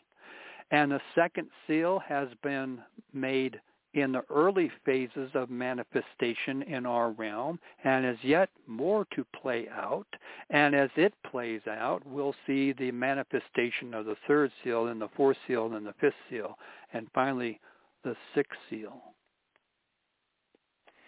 Okay, so could these 10 kings in Revelation 17 be the 10 kings of Atlantis resurrected from the dead, from the shadow realm, as mentioned in YUGIO? Let's back up to Revelation chapter 13, but first we'll hit 12. And this one is pretty famous. Most people know this. Verse 3, and another sign appeared in heaven. Behold, a great red dragon, that we know as Lucifer, with 7 heads and 10 horns, and on his head 7 diadems. His tail swept down a third of the stars of heaven, generally regarded as the angels of heaven, and cast them to the earth. This is the second time. First time was God casting them down to the earth, or at least a lower dimensional reality, okay? And now this time, Lucifer's own tail, the great tail of the great red dragon, sweeps down a third of the stars. All his buddies are being swept down, pulled down along with him. Okay, and then we skip down to verse 7. Now war rose in heaven. Michael and his angels fighting against the dragon. So this is in future tense, as per this is a revelation of the future. But again, this is another example, excellent example of Scripture that has yet to happen as prophecy, but yet is backwards reflective to a former time when this had already happened. Michael's angels fighting against the dragon. Which dragon? The great red dragon. That's Lucifer. And the dragon and his angels fought back, just as they did before during the angel wars. But he was defeated. That's the dragon. The great red dragon was defeated, and there was no longer any place for them in heaven. No longer any place. So even though they may have carved out 9 dimensions or 9 heavens within the fallen realm as their own realities, they are now in this time being cast down out of their created realities and their multiple timelines, multiple whatever they fashion for themselves. They're being kicked out of Dodge, okay, and being cast down once again to the earth. Do you know how embarrassing that'll be for Lucifer and his top echelons? His 5 I wills in Isaiah 14 were in total defiance of God's judgments against him and his buddies. And in defiance, he became the great phoenix that rises from his own ashes, so to speak, And look at me. I defied God's judgments. And look at all these realities and universes, and I'm the great architect of this universe. Indeed he was. But it was a nightmare that he created, right? And the great dragon was thrown down, cast down, that ancient serpent who is called the devil and Satan, that we also know as Lucifer. Again, Isaiah 14, verse 12. The deceiver of the whole world. He was thrown down to the earth, cast down. That's not a voluntary effort on their part to come down here. They were cast down by Michael and his angels. And Lucifer's angels, the dragon's angels, were cast down with him. Now, they can read the Bible just as well as we can. They know that this is their future. So they have their buddies here on this planet working feverishly to develop the technologies that will allow Lucifer and his gang, that once they're cast down into our dimensional reality, to allow them to do the same things here that they were able to do in the higher dimensions that they have just been cast down from. That's where it's all headed, folks. if you're working for a high-tech corporation, you know, the cutting edge of DNA research and CRISPRs, and you're on the secret space program, you know, fighting aliens here and agreements over there, and you're on all these different planets and spaceships and wormholes and stargates and everything. You, along with these alien buddies of yours, even if they're the good guys, what you think is the good guys are going to be cast down to the earth, in spite of all your weapons. Okay, so we get over here to Revelation 13. Verse 1, and I saw a beast rising out of the sea with 10 horns and 7 heads. Now, wait a minute. 10 horns and 7 heads, isn't that what we just read about that great red dragon in chapter 12, Lucifer, you know, Satan and Lucifer? He had 10 horns and 7 heads, but notice where the diadems are. Okay. Over in Lucifer's case, okay, where am I? Okay.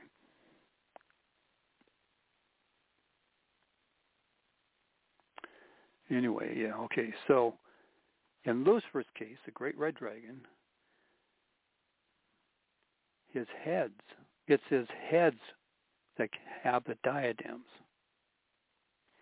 Over in the first beast, this beast rising out of the sea, the diadems are on its 10 horns, whereas Lucifer's case, the diadems are on his 7 heads. So it's a simple change of where those diadems are. So I'm not sure what the importance of diadems are, but maybe it represents power, capabilities, whatever, I don't know, on its horns and blasphemous names on its heads. So this creature that rises out of the sea has blasphemous names on its heads, not diadems as in Lucifer's case, but really bad names on its heads. Okay, and the beast I saw was like a leopard, its feet were like a bear's, and its mouth was like a lion's mouth, and to it the dragon gave his power and his throne and great authority. Okay, so this first beast is Leviathan, the great sea monster. Okay. And we can read about that in Job 41. Again, part of this description of Leviathan in Job 41 may sound like, under the traditional model of understanding it, is like some kind of giant sea creature or an ancient ocean dinosaur or something, you know, because under the traditional model, they haven't progressed. They might know the traditional model. You understand that, yes, Lucifer rebelled out of pride, and he took down a third of the angels with him, and they became demons. That's basically in a nutshell of the understanding of it. But they don't go into the fullness of understanding to realize that there is a whole massive creation here, and up to 1/3 of creation itself was impacted by this war in the heavens. This was a real, tangible, nuts and bolts, high-tech war that took place. Okay? And so the traditional model doesn't go that far. So the traditional model just is locked in, well, maybe Rahab, Leviathan, Behemoth, maybe there was some kind of giant dinosaur from back in the dinosaur era, you know, or some kind of large creature of some sort, you know. Maybe Leviathan was a crocodile, you know, some big, huge crocodile. Okay, well, I guess on the one hand, you can't blame those who are locked into the traditional model that that's their explanation of things, or that Rahab was a planet, because they haven't progressed far enough to understand that these 3 creatures were top-tiered, created beings with God's initial construct of primal power and energies. Primal power. Keep that in mind. These 3 beings and Lucifer himself, all created with God's initial primal power and energies. So you go back to Job 40, and the description is where only, in verse 19, only God who made him, that's Behemoth, but could be construed also Rahab and Leviathan, can bring near his sword That's God's sword to slay this creature. Okay. Now, if you can, so in Revelation 13, going back there, the second beast, verse 11, then I saw another beast rising out of the earth, another beast that had two horns like a lamb, and it spoke like a dragon, rising out of the earth. Which of these three is earth-based? It's Behemoth. Now picture when this war is going on and they're escaping. Rahab, Leviathan, Behemoth are escaping to the outer reaches of the Milky Way galaxy, and they're out here in our solar system, and some kind of weapon systems goes off, and they become phase-locked within their respective planets where they had fled to. They became phase-locked. So if you understand that concept, tracking back to the Philadelphia experiment, and there's examples on you can go like Star Trek, various TV series. I'm sure you'll find examples of a phase-lock situation, phase-locked polymerization of flesh and metal, or flesh and something else, okay, that can't be gotten out of, just like the Philadelphia experiment. So Rahab, this is maybe how you can explain how the fifth planet is Rahab. Rahab was a dragon/serpent. Does a planet sound like a dragon or a serpent to anybody? It's like calling your dog a rock. Okay? Hey, I've got a rock at home. It's got 4 legs and it barks at me. And if you said that to anybody, well, maybe you need to be in a padded room under heavy sedation. You've got some real issues, if that's what you think about things. Well, so how could Maldek, this fifth planet, be construed as Rahab? Well, this may be the answer, that Rahab became phase-locked within Maldek. Phase-shifted and then phase-locked within Maldek. And Leviathan and Behemoth became phase-shifted and phase-locked within the earth. Leviathan, the watery depths, okay, and Behemoth, land-based in the earth, okay, the land. So, and then when they came in directly up close and personal into our solar system, whether it was a Death Star type of scenario that blew Maldek to pieces, or a colliding planet situation where maybe one of the planets from the Nibiru system, okay, the dark sun system, Nibiru, maybe slammed into our fifth planet and shattered both planets in the process. Okay, so either way, there would have been massive destruction and debris going in all directions, including multidimensional directions. So in our natural sensory, there would have been debris that would have gone off into alternate realities. Chunks of Maldek, maybe chunks of the other planet, if there was another planet, or it was just the Death Star, chunks of Maldek.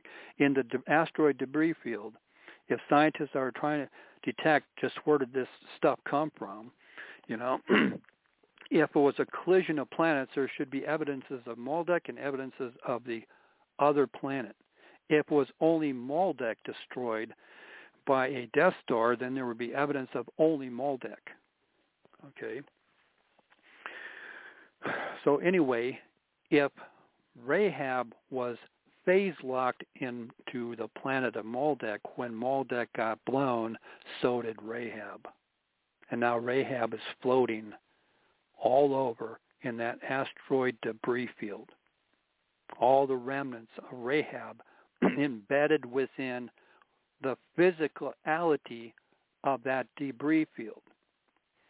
And the scientists, in every sense, have been trying, and Satan's the lead on this planet, trying to put Humpty Dumpty back together again. But God won't let them, because he's reserving Rahab for the time of the end.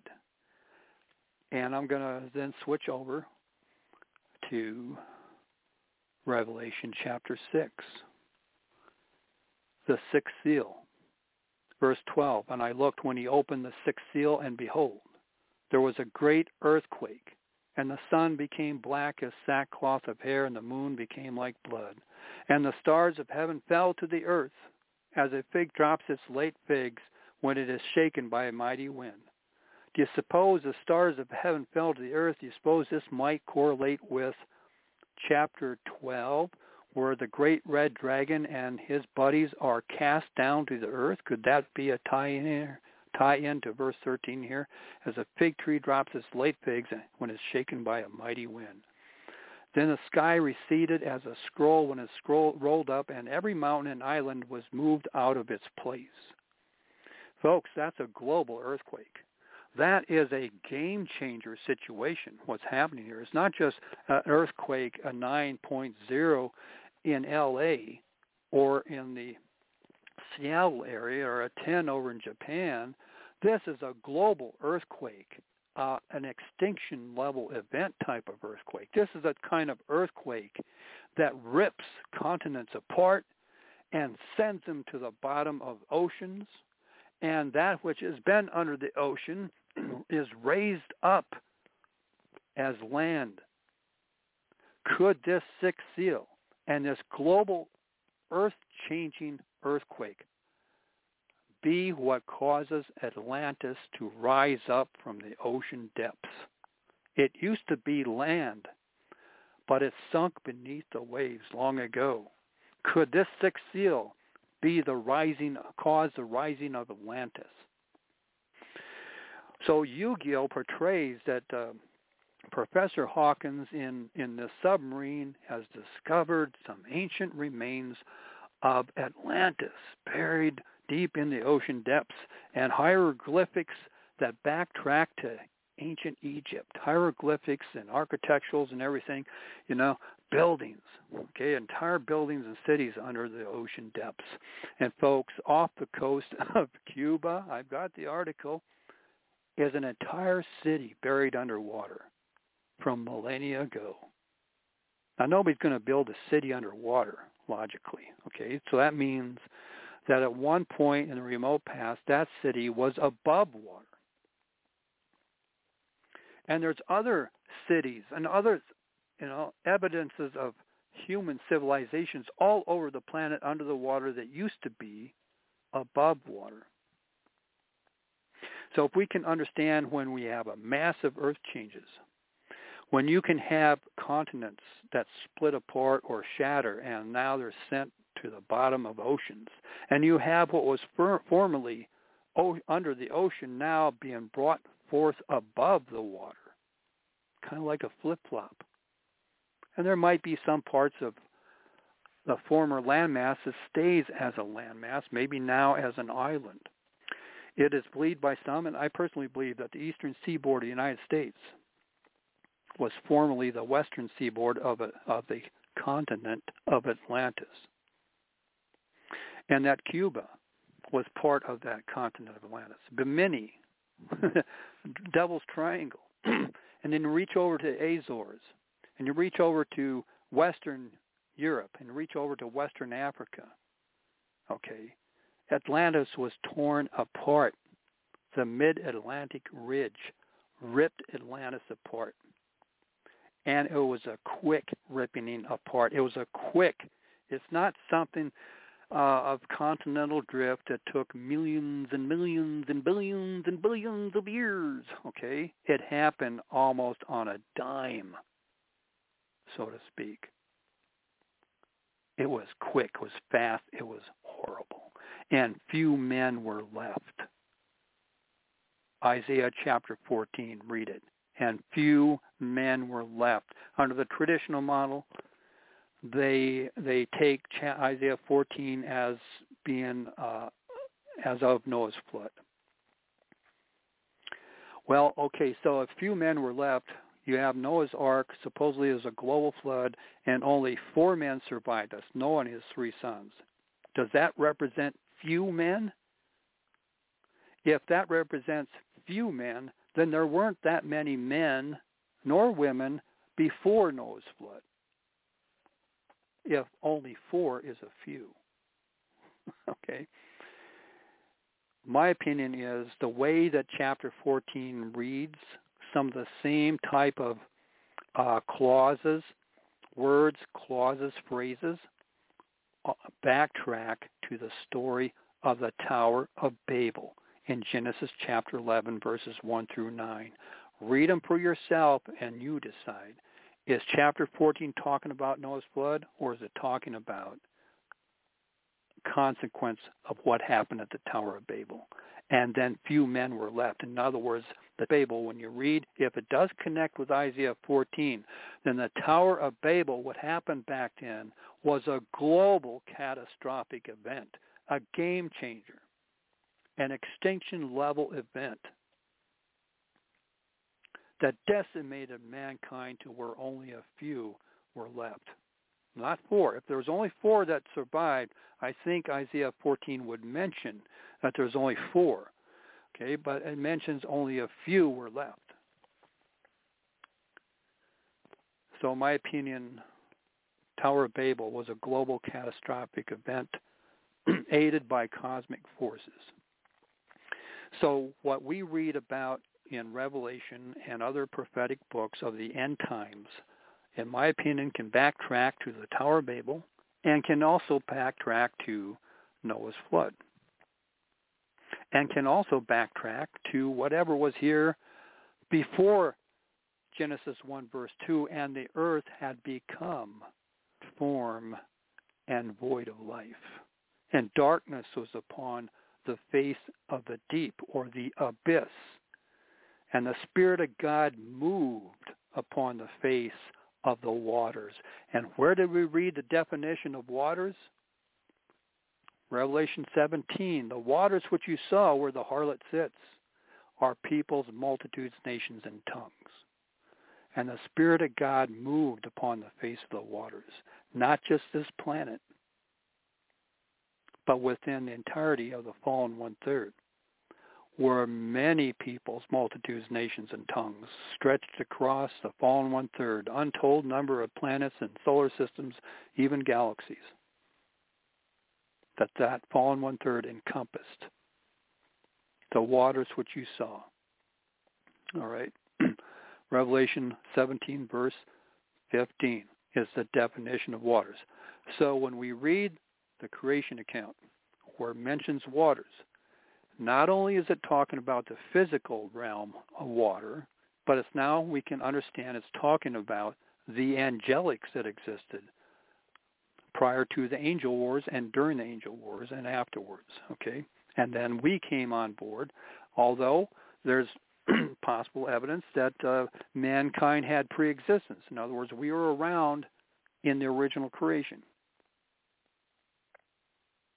but not just yet made manifest into our respective roles that were to be assigned. If had we been allowed to graduate from our schooling, we would have then had our degrees, so to speak, graduated, obtained our degrees to an authentication to rule and reign with Jesus over all creation. But the enemy did not want that to happen, so threw a big curveball into the situation, and so we got what we got. So the 6-day ages are really of the restoration of the fallen one-third as per God's bold plan of redemption and salvation unto those who were taken up into this. Okay, we're close to the 3-hour mark here, folks. Now, I didn't. Maybe next time I can read what I've written the last couple days, and then stretching into a former week or so. I've written about zeroing in on Rahab, for example, and you'll be surprised how much really is there in God's Word, the Bible, about this. But also branch off into these various topics talked tonight in dealing with Rahab. And but I have more to write about it, so hopefully the next time I'm on, I'll have this fairly polished up, and I can just read straight through, and it will have lots of scriptures for proof, and lots of, scientific reasoning and stuff like that. Okay. So hopefully I'll have that presentable next time. Praise God. Thank you, Jesus. And thank you, Brother Loren, for hammering out a very, very large, complex amount of information in a pretty short notice and wrapping it all the way around to Genesis and deep into Revelation as well. So thank you so much for your work.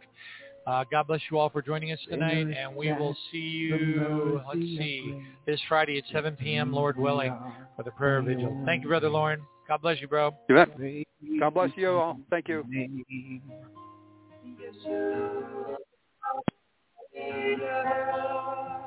Praise the King of Kings.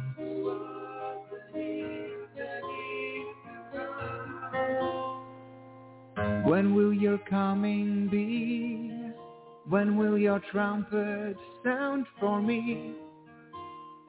For you we will endure until you come back for your bride to set her free.